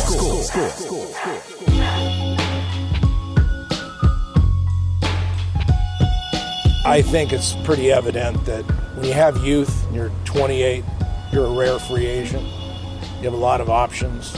But when he came to Chicago, he just feasted on Major League pitching. And really, I think Chicago got the comforts of a full belly. So they're going to have to loosen their belts to keep Bellinger. Does he ever just go do a hot 5? Open mic? No, I hope so. Wouldn't that be great? Get booed off the stage. He needs to. So lame. So is when he meets with reporters, is that the equivalent of him getting his I got this 5 minutes that's great. It's all puns. Do you think there's it's all baseball puns? They're terrible. Do you think really the lower this is what I imagine, like the lower levels of people in his agency. He invites them out for drinks, and then they're subjected to his like he bounces it off Juan Augusto first. Is he still working for him? No, the former Sox reliever. Not even him. Like the interns, the Tyler of ouch of he's young in the business. Wow. Why you gonna do Tyler like that? Because Tyler's young in the business. That's what I imagine. It's the younger guys at the agency, and then it's like I'm gonna take all of the new associates out, and it's on a certain night before the winter meetings or whatever, and then it's like, oh, you guys are gonna have to sit and the thing sit with is, Scott and listen to the jokes. He's gonna workshop the jokes with you. Well, see, Everybody that's rolls the thing. their eyes. Like all of those kids are probably like super excited. They're like, wait, Mr. Boris, he invited us out to dinner? Man, we must be moving up in the world. And then you get there, and it's a stage and a single mic, and he's like, is this thing on? And you better laugh. You better laugh at the boss's jokes. We've got to fill our belly. I think Chicago got the comforts of a full belly. That's a good one. That's really funny. So Ken Rosenthal writes this today. He refers to the Boris 4. What about the Boros? Different. Oh. He says maybe these decision makers are just posturing. Maybe they're becoming more steadfast. He quotes Rangers GM Chris Young. I don't think there are any additions coming at this point. He quotes Blue Jays GM Ross Atkins. At this point, additions that would be of significance would mean some level of subtraction. Giants President of Baseball Operations Farhan Zaidi. It's a little bit more disruptive to add at this point. And he says, at some point organizationally, you just need to turn the page and focus on the players you have. Well, this sounds like a veiled shot at Boris, whom for 3.5 months is a mere opening stanza. And they said, wait, there's more. Cubs manager Craig Counsell talking about playing Christopher Morel at third, where Matt Chapman's still available. The Yankees signaling they're still interested in Blake Snell and Jordan Montgomery.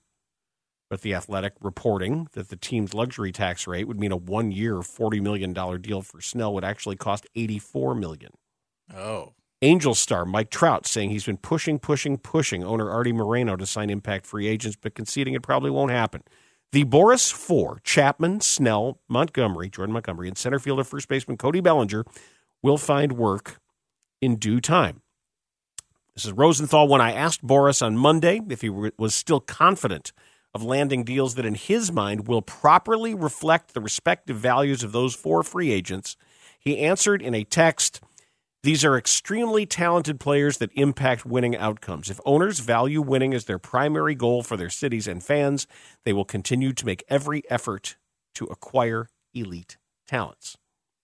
That kind of feels like everyone's gotten together and said, we're not dealing with the big money Scott Boras clients. That would be illegal pursuant to the collective bargaining agreement. And I mean, if we could find a smoking gun, it would be that. That's why I say there could be some soft collusion going on here, which it's collusion. It's a rainbow. And they try it every year, but most years an owner will blink, and some years the player will go to Boris and say, you're asking for too much. Here's what I'm fine with blank. I just want to go here. Just want to go. This is where I want to live. This is where my family wants to be. I want to go play baseball. So it's fascinating to see these 4 continuing to define the market, but it's not just the Cubs. I know that's sort of like old Dusty Baker Cubs era. It's not just us, dude. It's everybody. But it's true in this case that there is a standoff going on, and teams together are holding the line on these clients. Hold the line! They're holding the line on his clients. So we'll see where the numbers come in, but I get it. I get it from both sides.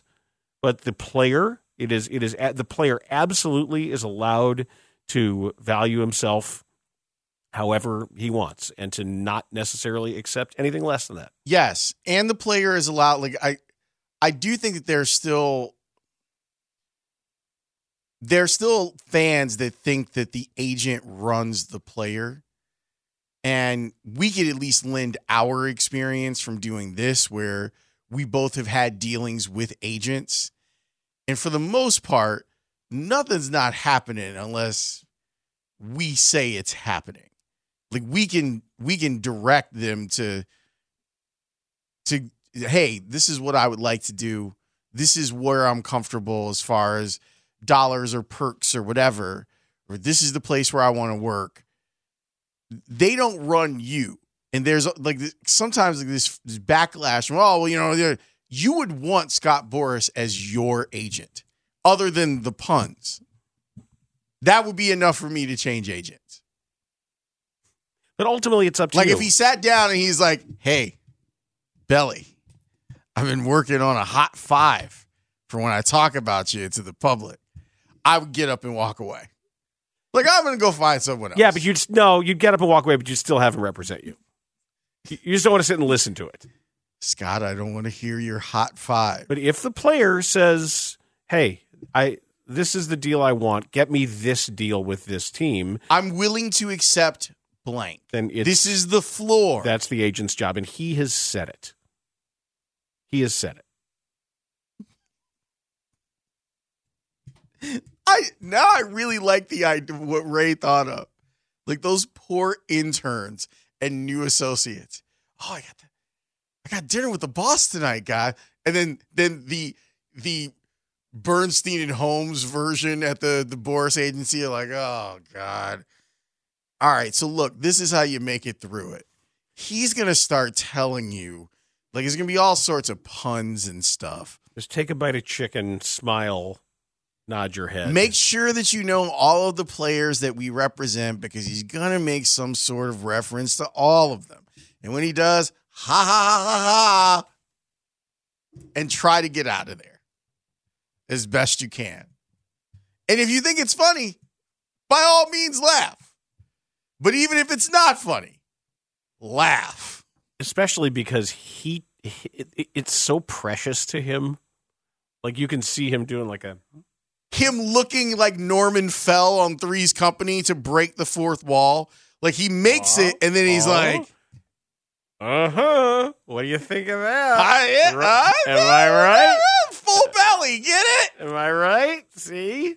He just can't wait to just let one of those pearls of comedy unfold off his tongue. And I wouldn't wait too much longer on Matt, or else he'll be chapped. Huh? I love the idea of like Scott Boras working on this all year round. Like, all right, just like a stand-up comedian all the way through. Like, all right, I'm working through a new set here. I'm building up. I've got a whole new show. He's the minors. Like he's in Chattanooga, right, doing stuff. Yeah, absolutely. It's 100%. Beginning to smell like a deal. Like he's in his bathroom brushing his teeth. Like, oh, I got one. Where's my notepad? Wait, who's the other client? Montgomery. I can't do anything with that. What can we do with that? Well, you could say, well, for enough money, Montgomery could be a ward of the franchise. Something about General Montgomery, something about Elizabeth Montgomery. Where would you go with that? You would be bewitched to sign him. All of these I could imagine coming out of the mouth of Scott Boras. Of course, sure. Because it's like the lowest hanging fruit. I mean, let's get it right. He's a great agent and a hack comedian. Not even. It's sort of it's the stories that the old comedy guys tell when the heads of studios back in the day, back in the golden studio era, when comedies were becoming the big thing and all the studio chiefs thought they were funny. Yeah. And none of them were funny. And these guys trying to get movies made would have to sit across the desks from Harry Flugelman with his giant cigar and listen to him tell these stories and try to make these jokes like, oh, you're so funny. You should be a comedy writer instead of just owning the studio. You should not follow in your family business of owning MGM. Yeah, people tell me I'm funny. Oh, do they? No, you're not. You're not funny, but you're the one that green lights all the movie production. So this market is moving at a Snell-like pace. When we say it's up to the player, sometimes players like you say, really want to play. Yeah. Other times there are players who don't. And don't like you asking them Yeah, about they it. don't like you. They don't really like baseball. I think Rob Manfred would like an entire army of these players. I think it'd be perfect. Other than the amount of money that this particular player is making. That's enough to get him to the ballpark. At 7 a.m. to talk with you guys. We'll discuss that next here on The Score. Bernstein and Holmes. Jason Goff is here in studio with us. We go from Zion Williamson, John Morant, to spinning on finely tailored suits. Hey, getting yelled at for dancing. On Chicago Sports Radio, 670 The Score. The Bernstein and Holmes Show at its finest. Yeah, that's what we do, Jay. That's what we're doing over here.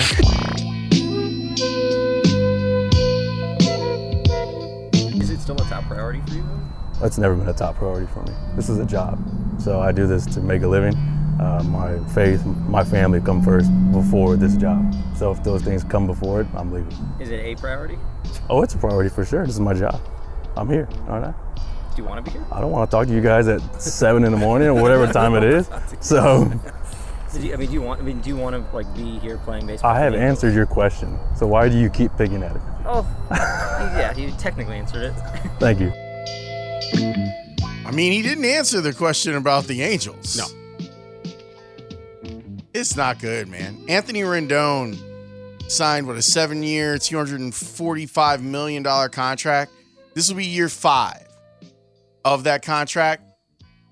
And really the only full season that he's played, not because he didn't want to, but because he's been injured, was the 2020 season. He played 52 games out of 60 in the 2022. So I'll call that a full season. You want to know the game totals for him after that, Dan? Mm-hmm. 58, 47, 43. So many games he's played in the subsequent 3 seasons. There's a quote from 2014 with the Washington Post saying he doesn't like watching baseball. He prefers watching the History Channel because baseball is, quote, too long and boring. Look, we know people who are like this. We know athletes that don't watch their sport when they're not playing it. It's a job. It's a job. And I respect that. And I respect that you have priorities. It's just that he's been on the wrong side of a bunch of incidents while out in Los Angeles. And the crazy thing is that if we go back to Anthony Rendon's career in Washington, 153, 156, 147 are the types of totals that you got from him in Washington. And he just seems very sour on the whole thing. And to go back to what we were talking about earlier, I know that Mike Trout is trying desperately to play the role of good soldier and be the face of the Angels as a franchise, especially now that Shohei Ohtani is playing for the Dodgers. Mike, you got to get out. You got to go. If you want to help the Angels, this would actually help the Angels. Someone else picking up portions of your contract. If you want to help yourself, you got to go. In the last 3 seasons, Anthony Rendon has combined for 1.1 FWAR.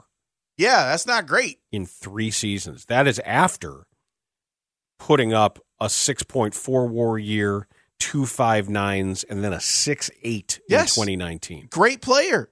Great player in Washington. And he can't stay healthy, and he doesn't seem happy. He's fighting with fans. There's all sorts of stuff that's been going on. It's too bad. I just think it's too bad. I think in a perfect world, it's easier to root for players who love what they do. And it's harder to root for those who actively dislike what they do. Yes. I mean, he's literally fighting with fans. Yep. It's not a good look. And that franchise right now is a disaster. I always tell the story about when I was a little kid. I mean, not so however old I was. And I was at a White Sox game. Go White Sox. And it was during, just after batting practice, and there were players over by the wall. If you went there early enough in Old Comiskey and you went and stand down there, players come by and sign something for you every now and then. I remember one time a rookie, Bobby Bonilla, came over and was signing. Still paying him. And I was in line. There were a couple kids ahead of me, and I was in line to get Julio Cruz's autograph. Your guy. And he's kind of looking around, and then he realizes that they're going to go take infield. And to the person ahead of me, he said, "Listen, I am really sorry, but I've got to go to work." It was the first time I'm like, what does he mean he has to go to work? Because to me, he was playing baseball. To me, work meant like my dad would go to work. You put a suit on and you get a briefcase and you leave and you get on the train and you go downtown to a big building. That was work. You're playing baseball. But the fact that it's the first time I'd heard him say, I got to go to work. Like, oh, wow. This is work for him. That's pretty cool. And I never forgot that. And then I think there was the same game where Joel Skinner got the dumbest argument I've ever heard with this guy next to me who was asking for a ball. Okay. And he's like, hey, Skinner, flip the ball. It's like, no, we can't just be giving away baseballs. He's like, well, what do you mean? You guys give away baseballs all the time. And Joel Skinner looks at him and goes, what do you do for a living? He goes, well, I'm a printer. He goes, do people come by your work and ask you to give them a printing press? And the guy's like, no, but that's different. That's not an apples to apples comparison. That would be, but so he didn't, and he was just like, no. And I just rolled my eyes like, what a jerky thing to say, to compare a baseball of no value to the baseball player or coach there, compare it to a printer giving away his printing press. Come on, Joel. That's not nice. Like, that's a bad example, but I didn't get involved. He was going to work. I thought it was probably better that I didn't say anything. Hey, Mike Trout. Mike. Leave. Yeah. You know, another reason that Mike should leave too is that he's not the player he was either. No. And still pretty great. Right. Well, I mean, he's got a little further to drop than others do. That guy can lose a step or two and still be great. It's like LeBron. Mm-hmm. But if he wants that, and I'm not saying he's got to go full blown ring chasing because that's hard to do in baseball. But he can go home. Yeah, Jersey. He can go home and play for Philadelphia. Although at this point, can they even afford it? All the money that they're giving out in contract stuff. This Sunday is the Chris Chelios jersey retirement game. You can tune into Mully and Haw tomorrow and Thursday for your chance to win a pair of tickets to that game when the number 7 goes to the rafters and the Blackhawks host the Red Wings this Sunday at the United Center, courtesy of Bud Light. Easy to drink, easy to enjoy. Scott Boras would go, hopefully it won't be chilly. Let's talk the Bears story. This is not my thing. No, make it not your thing. No, it's not my thing. Make it not your thing, or I'm gonna start an account called Boris's Joke Writer. That's fine. It'll be like New York Times Pitch Bot. That's fine. That's gonna be me. You can do that on Twitter, and that'll be great. And then I'm gonna do it here. I think Twitter's a perfect place for you to do that. This is where I get more people. I think you create that burner account and you do it on Twitter. But next up, we'll talk some Bears on the Score. Justin has a rare combination of intelligence, of size, of strength, and speed. You forget how big of a man he is until you're up on him. He's not a small man. And so I just think every year he's going to continually get better. So I'm glad he's on the Chicago Bears. Kevin Warren deciding to comment on a player on Football Matters, which was interesting because he didn't have to, but he did.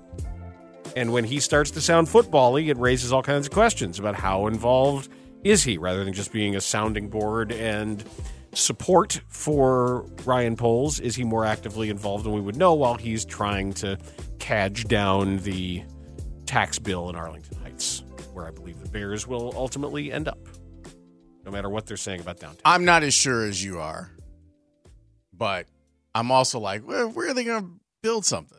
What's he going to do? South Lots? They're not going to own that. Yeah, that's the problem. It wouldn't make any sense. It's going to cost a little more. Build it, own it, make the money. Yeah, there's got to be a number that maybe isn't the number that Fritz Kagi threw out there, but there's got to be a number, and then the schools will be like, okay, this is fine. This works for me. $60 million. Let's go. And it only costs you $60 million. Then you start building your thing instead of, we're going to go to the city and we're going to go down to the lakefront at 87th Street and build something down there. Anyway, you know that we live in a new age now where we're dealing with athletes who respond to things differently and have a lot more agency in their own voice and their own social media channels.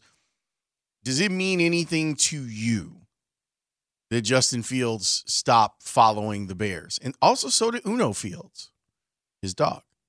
I don't know that I know the whole story because I would need to know the full context. For how long has he followed the Bears? Right.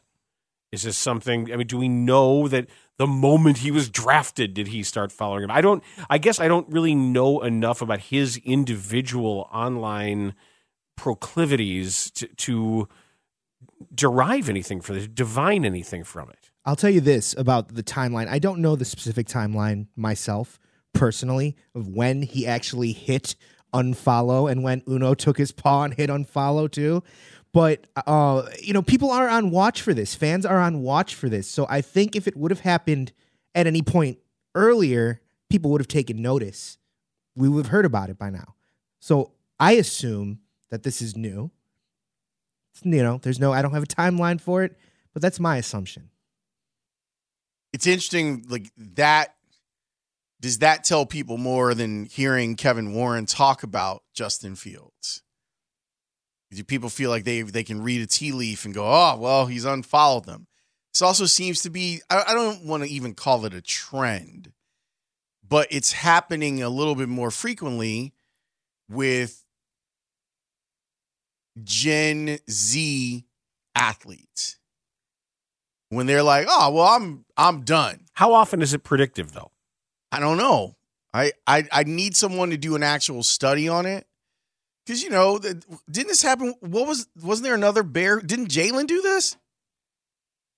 Didn't Jalen either stop following or took away all of his Bear stuff from Instagram? I think I have that right. Like I'm only going to have pictures of me out on a boat. No pictures of me as a bear. Just going to be out here. Living on my own. I don't need the Bears. And then you have one of the best years ever, and you're probably going to get a lot of money. Although not until after they tag you. And then they can keep negotiating, which is probably the right move. Tag them to delay this as long as you can. Figure out where you can spend the money and then offer them a deal. You don't mean tag them on social media? Maybe oh, no, that would be bad, I think, right? Including them in the posts about them and not sub. I mean, the franchise tag. Wink, wink. So I'm back to tag puns here with Lawrence Boris. Don't tag my client. Oh, God. Well, I'm not going to survive this. This has got to stop. No, this is a great bit. I even thought of one during the break. I bet you did. Don't let this be a Bellinger of things to come. See, I'm just not.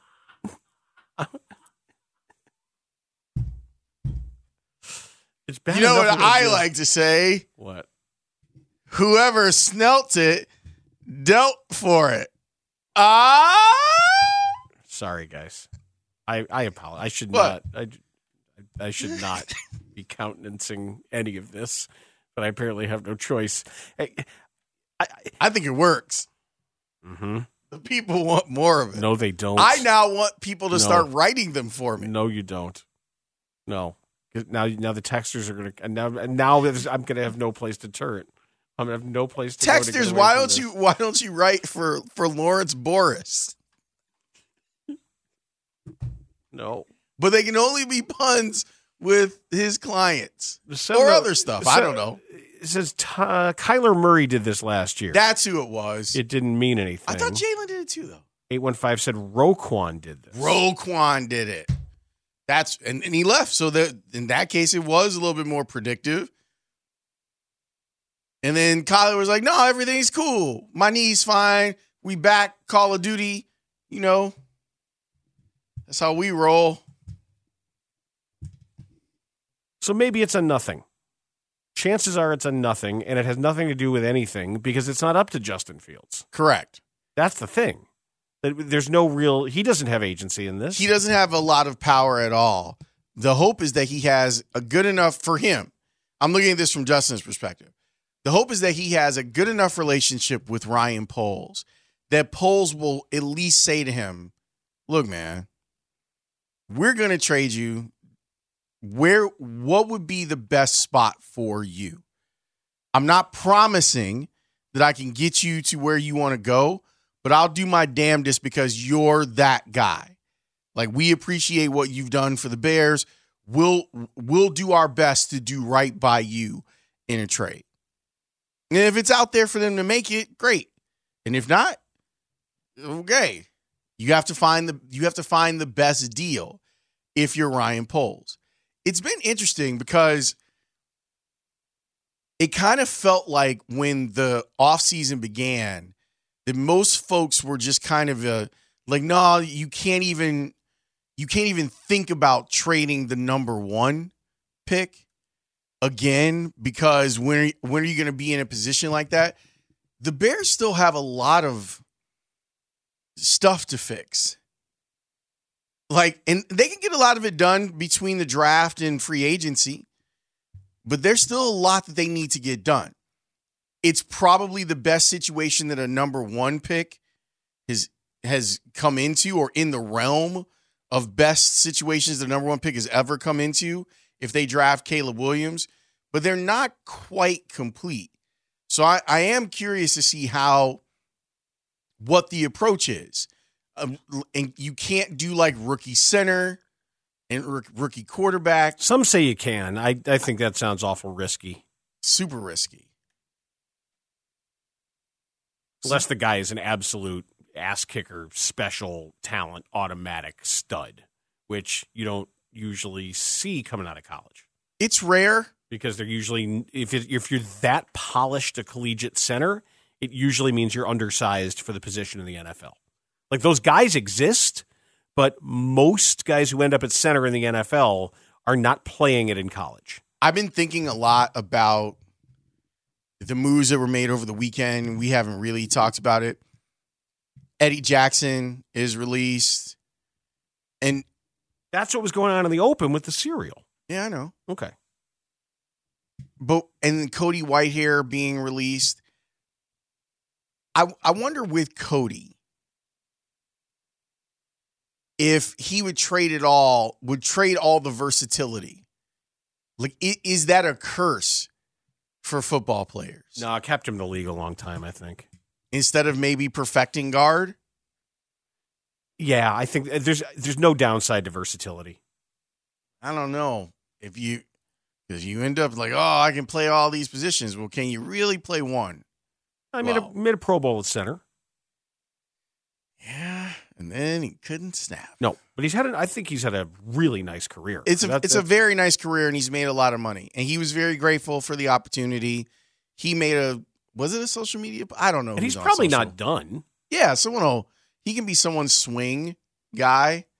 There you go. The versatility will help lengthen his career because he can play any position on the line. But I was thinking specifically guard to center. Like, not like you can play a couple guard spots, fine. But the idea of, well, do you keep someone on a roster because if we get into a disaster, he can go out there and play center? Yes, that happened with the Bears and Matt Slauson. Oh, yeah, Matt Slauson. Remember? They said, can you play center? He said, I'll try. They had to start him for a few games. Happened with Dan Feeney.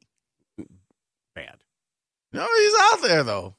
He's out there making snaps and snapping. What do you make of the Bears, the reports that the Bears will make up their mind on what they're going to do with their quarterback situation? Seemed like just a weird, strangely sourced excuse to write a column, which is so many of those headlines that you scroll past. You're like, ooh, what's this? And then you read it, and you're like, We already knew that. There's nothing in there. There's no information in there. It's like, well, it's 10,000 words. But what do I need to know? Could you make it 500 words? And then I know something. Hey, man, there's telling you, Joe Cowley is the king of that. King of 500 words, and there's always something in there I didn't know, I'm glad I found out. Well, this is kind of where we're at, though. Isn't that that's why Pro Football Talk exists. They don't go longer than 600 words or so. Ever. On a piece. Unless it's like a Mike Florio exclusive where he has to go into great detail. Legal stuff, yeah, right. No. Like league or legal stuff for him where he goes into great detail about stuff. But most of it is, hey, here it is. I don't mind a long form piece, but there's a time and a place for it. If you went to Serbia to hang with Jokic like the New Yorker writer did and did a full-blown magaziner all about Jokic, it was incredible. New Yorker did a nice piece on my buddy Roger Carter. I'm there for it. But shout out to Roger Carter. As a news piece, as sort of a navel-gazing, hey, let's do a podcast and write every word of a podcast. No, thank you. I'm guessing that the Sun-Times and the Tribune probably have metrics. I mean, I know the Sun-Times has metrics because I know how many words they wanted me to stay within when I was doing columns.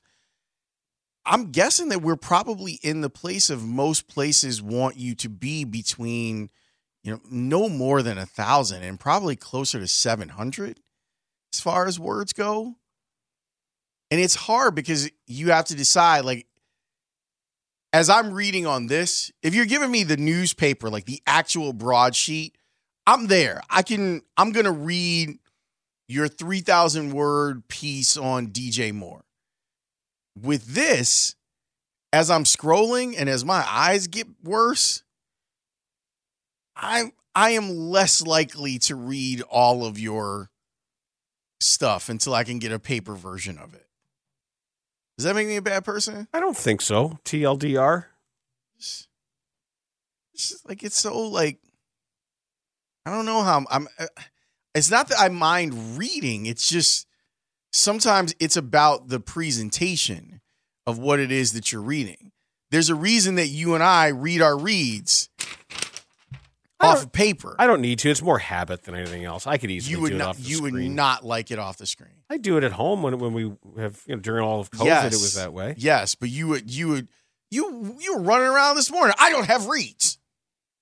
Well, they could have said they were there.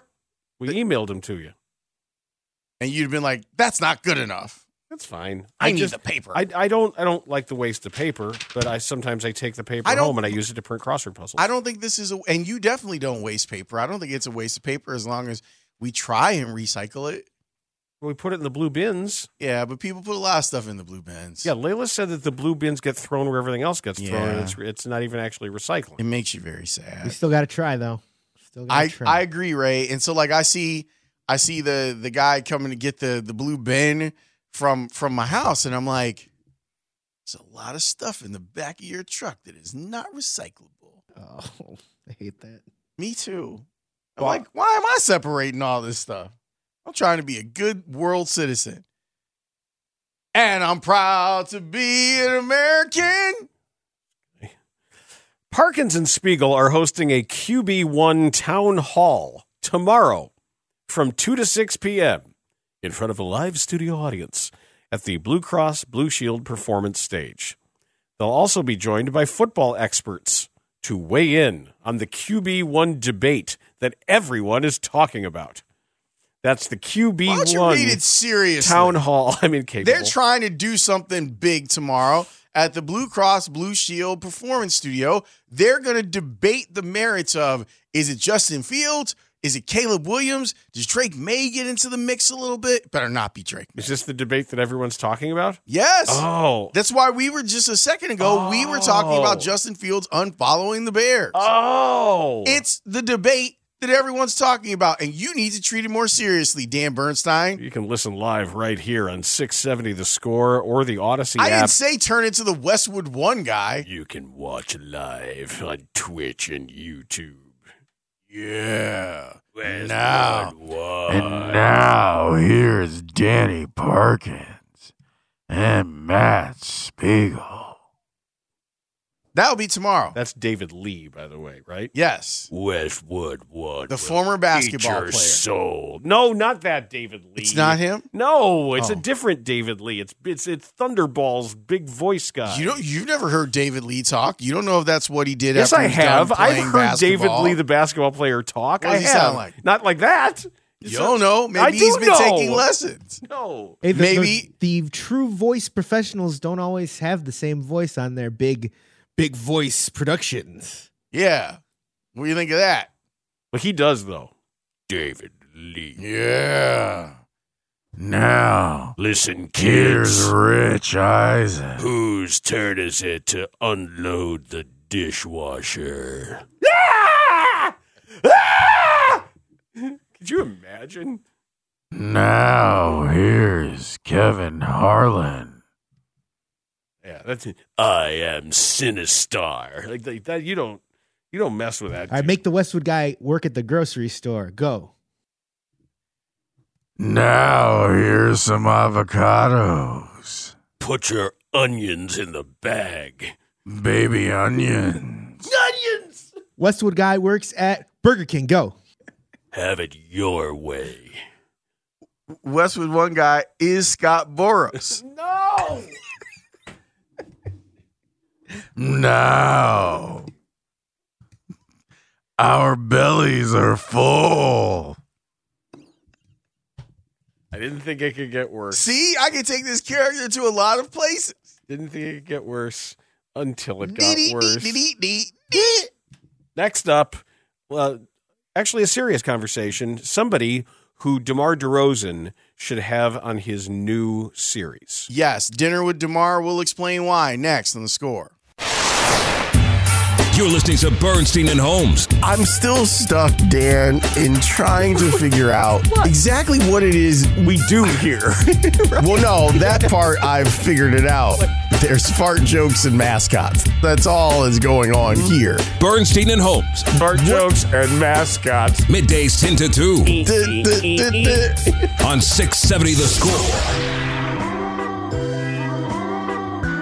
Sam Thomas getting set to check in for the final 2 minutes of the fourth quarter. Sky has tied her career high with 35.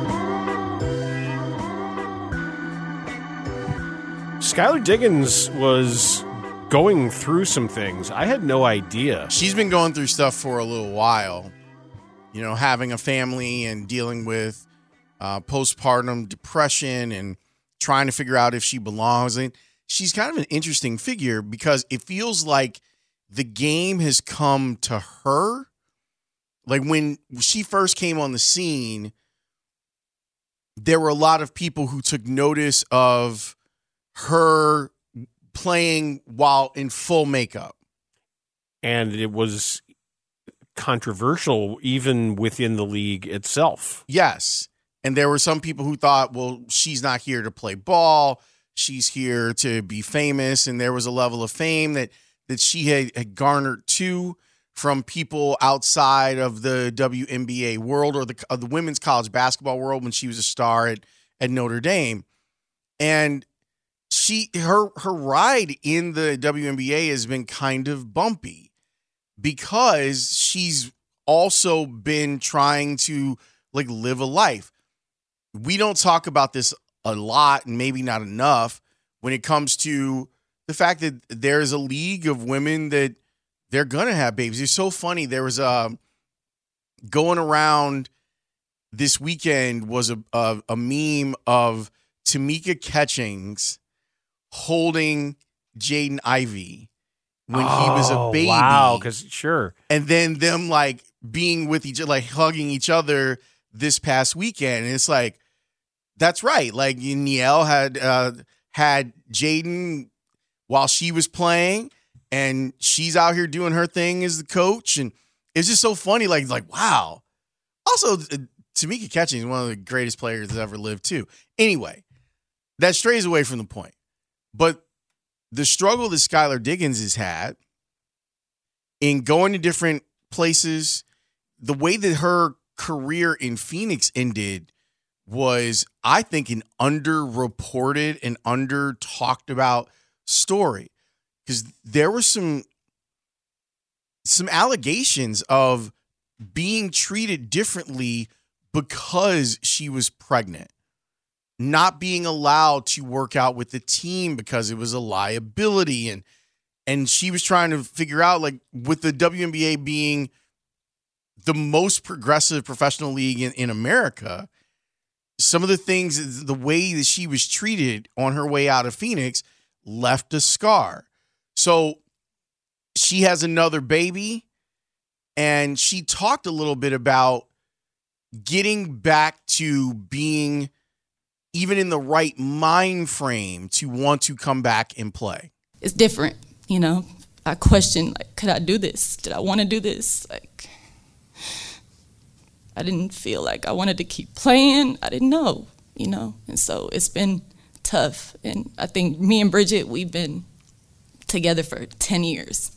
She came to me in Tulsa after I had that rookie season where I averaged like 8.5 points.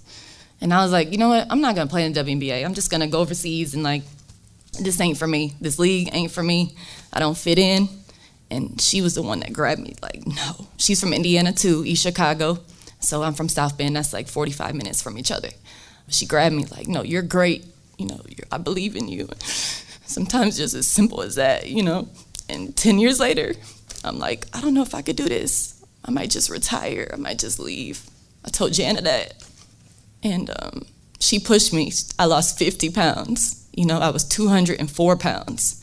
And I play at 145. And I was like, I can't move. I can't run. I can't walk. And we spent like the last, since my daughter was like 2 or 3 months, we've been in that gym. And I'm talking about in the gym on our own, you know, paying for the gym to work out at the gym. And, you know, she got me back to that belief where I feel like now I feel stronger than I was before, and I didn't think that was possible. You know, going through postpartum stuff, you just never know where you're going to be at. And she pulled me out of another place. And so she is like, I can't understand, you know, I can't say enough what Bridget means to this journey, and just lighting another fire. Like, I'm coming for everything. And she put that in my mind that, you know, I could be great and I'm still great. And not only that, I could be better. And I really believe that. And with this group, the support system is what I need at this stage. And I really do feel like that. Like, I feel like I'm better now. I feel like I'm stronger, mentally tougher, physically stronger, and I cannot wait for the opportunity to prove that. I'm really, Bridget Pettis is who she's talking about. Why is a WNBA player having to pay to go to a gym? These are the questions that were happening when Skylar was in Phoenix, and they told her they didn't want her around the team, that the only relationship that they were, according to Skylar, the only relationship that they were going to have is the checks that they were going to pay her out. And while she's suffering from postpartum depression? Yep. The hell? Well, look, let's keep it a buck. Within that league, as progressive and as supportive as that league has been, there is an element that has always pushed back against players being moms. It's not everybody, it's not every coach, it's not every team. But there have been some who have looked and I was like, oh, okay, well, I guess you're going to do that now. So is basketball not important enough to you? I mean, it's like it happens it's another manifestation of a very common and unfortunate aspect of sports in general. But that's a specific one that is too bad. There is still some of that in that league. So, not that we're producing DeMar's Dinner with DeMar, but this would be I think, an awesome opportunity for him to reach on, because he's talked a lot about like depression. Well, what about postpartum depression? And we know that he's a big fan of the WNBA. He's a very proud father to girls. And if DeMar wants my advice, I don't want your advice. But if he wanted my advice, I would say that you should sit down with Skylar and talk with her about how all this stuff has affected her. Because how many women like suffer through something that they maybe don't even necessarily have a name for it, even though they do, but they don't even know that that's what it is. And here's someone who is one of the more higher profile players in the league, love it or hate it, that was going through this and wasn't getting. I bet that one of the things that made her angry was she was thinking that she was in a place where she was going to get this level of support and did not. So now she's going to play with Seattle. I think her and Jewel Lloyd are back together because they played together, right, in college. So her and Jewel Lloyd are back together. Nneka Ogwumike is on that team now too.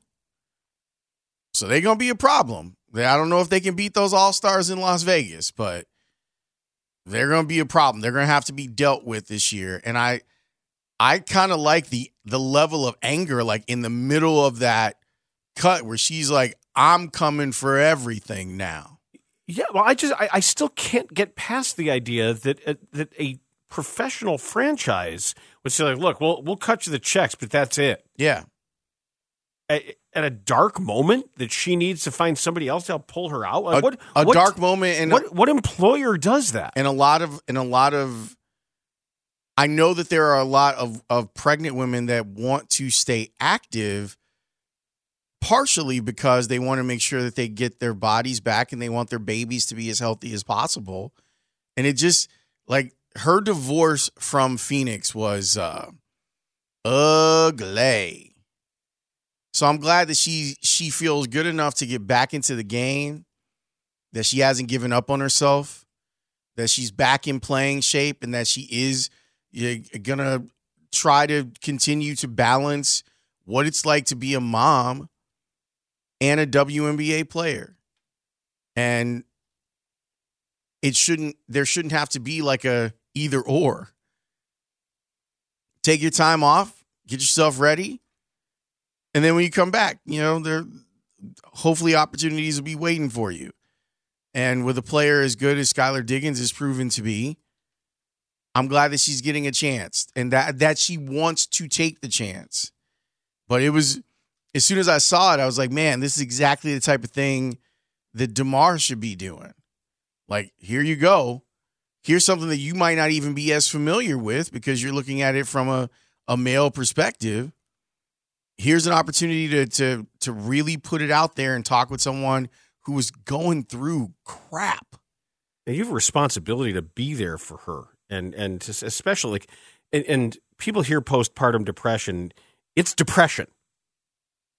It's not like a subset. It happens to be a hormonal imbalance, a serotonin deficiency that is often caused by the physiological reset of childbirth. There are a lot of components to it, and it's not entirely completely understood, but you're casting away and aside somebody with a diagnosable mental illness. Yep. Like that's just wrong. Who's clearly like been calling out for help. Like she wasn't just suffering in silence.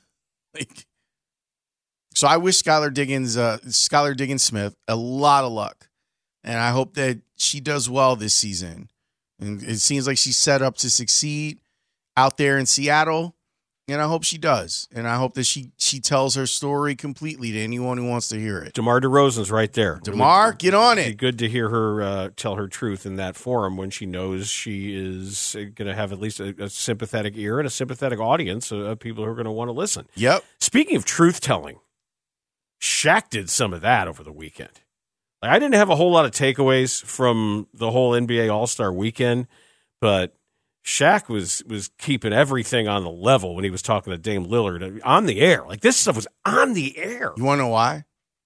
Too many people were Shaq'd in a fool. I'm done.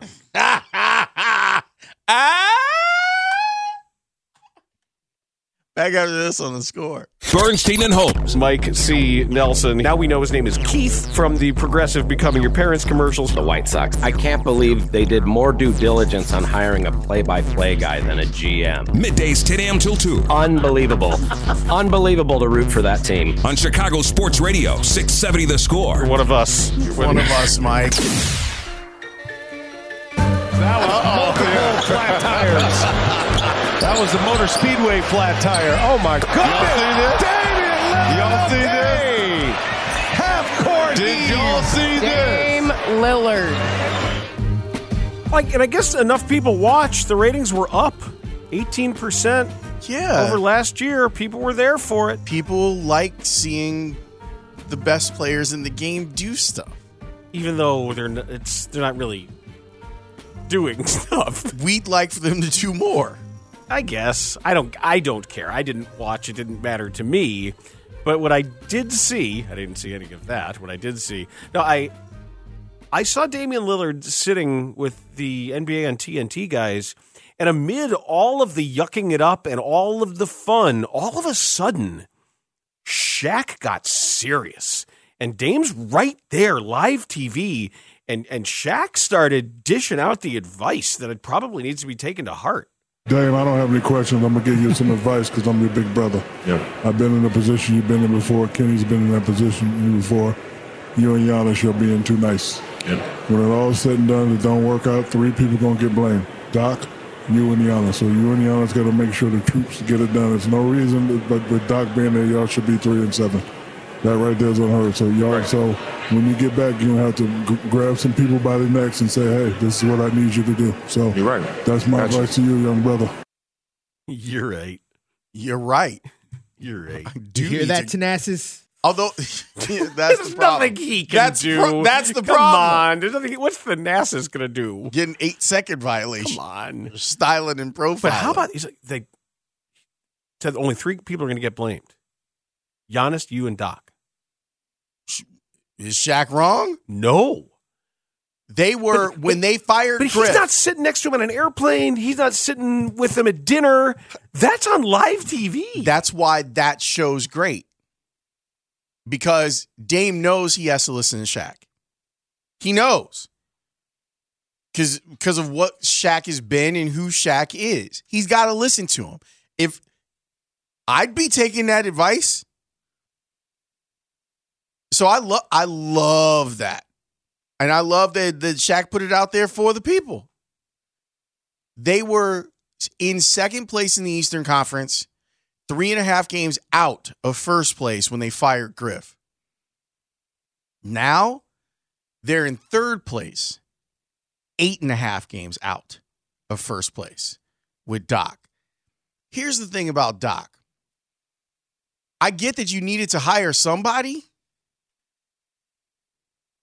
I think Doc's done. Did you hear Redick go off on Doc? Yes. I mean, out of nowhere, Redick is like, and he played for him. And Redick said it's always an excuse with him. There's always someone else's fault. There's no accountability. I'm like, wow. And even what Doc said about the guys, like I think fans eat that up a little bit. Like it's a little red meat for fans. It was like, you've been here 10 games now, fam. And they're worse. They're way worse. They're worse than what they were before. They're not just not better. They're not just the same. They're worse. And the other thing is that don't let that smile fool you. Giannis is a killer. And he might end up being a coach killer. But when you've won some titles and MVPs, you can dictate some terms. He may have dictated terms that ruined his opportunity to win a championship this year. Speaking of coaches and accountability, one thing I did notice over the weekend, I was going to talk about this among some other things. We got plenty of time tomorrow. We have shows the rest of the week. Shows. I watched college basketball. Yeah, I watched last night's game, Houston and Iowa State. It's fun stuff. And you know, I want to talk to Boog about it. I'll tell you that there is, and I realized what is, I just can't get past, or for some reason, I'm just more aware of it and more bothered by it now in college basketball, is the behavior of these coaches. Just stop. Meaning what? Just stop. The screaming and the posing and the shrieking and the riding of the officials. It's like you win a game, it's because you're a great tactician and a great recruiter. You lose it, it's the referee's fault. And everybody is just, why would anyone ever want to be a referee when you got to deal with that crap? And it won't stop. It started with John Wooden didn't act like that. Yeah, but it started with John Chaney did. He did, and Bobby Knight did, and Jim Boeheim did, and Mike Krzyzewski. John Calipari. A lot, but the whole generations did. But it's really off-putting. Well, the gross part about it, one of the gross parts about it is there seems to be a lot of guys who haven't accomplished much that are doing it. Just the screaming and jumping up and down. Yeah, it's one thing. I don't know. Do you really have to do that? If you have to, why? What does it say about you? Why can't you just coach your team and be a normal human being when it comes to dealing with the officials? Because in most of those situations, that person has gotten to where they are partially because of the way that they have acted. That's fine. But college basketball needs a hook because you don't know who's on any team. Everybody turns over and everybody's transferring. So now it's all about the coaches because the coaches are the only ones in the same spot. And so the camera's always on the coaches, always acting a fool. There's a lot of tomfoolery going on in college basketball over this weekend. Too many fights, a lot of weird stuff. BetMGM and 670 The Score are honoring Hall of Famer Chris Chelios' career and retirement of his number 7 jersey this Sunday. Mully and Haw will be broadcasting live at Kaiser Tiger from 12 to 3 p.m. The show is expected to feature a visit from Chris Chelios and other special guests. Come by and say hello before going to the game. That is this Sunday from 12 to 3 at Kaiser Tiger, located at 1415 West Randolph near United Center. BetMGM will also be celebrating by offering a $7 bonus bet to all customers in Illinois. BetMGM, the king of sportsbooks. How come everybody... Oh, you had another one. You had another pun. How come everybody want to keep it like the Kaiser? Can't keep up. I'm going to tell Layla not even to bother coming in tomorrow. Parkinson Just Spiegel. me doing the bit for 4 hours. Big pun over here.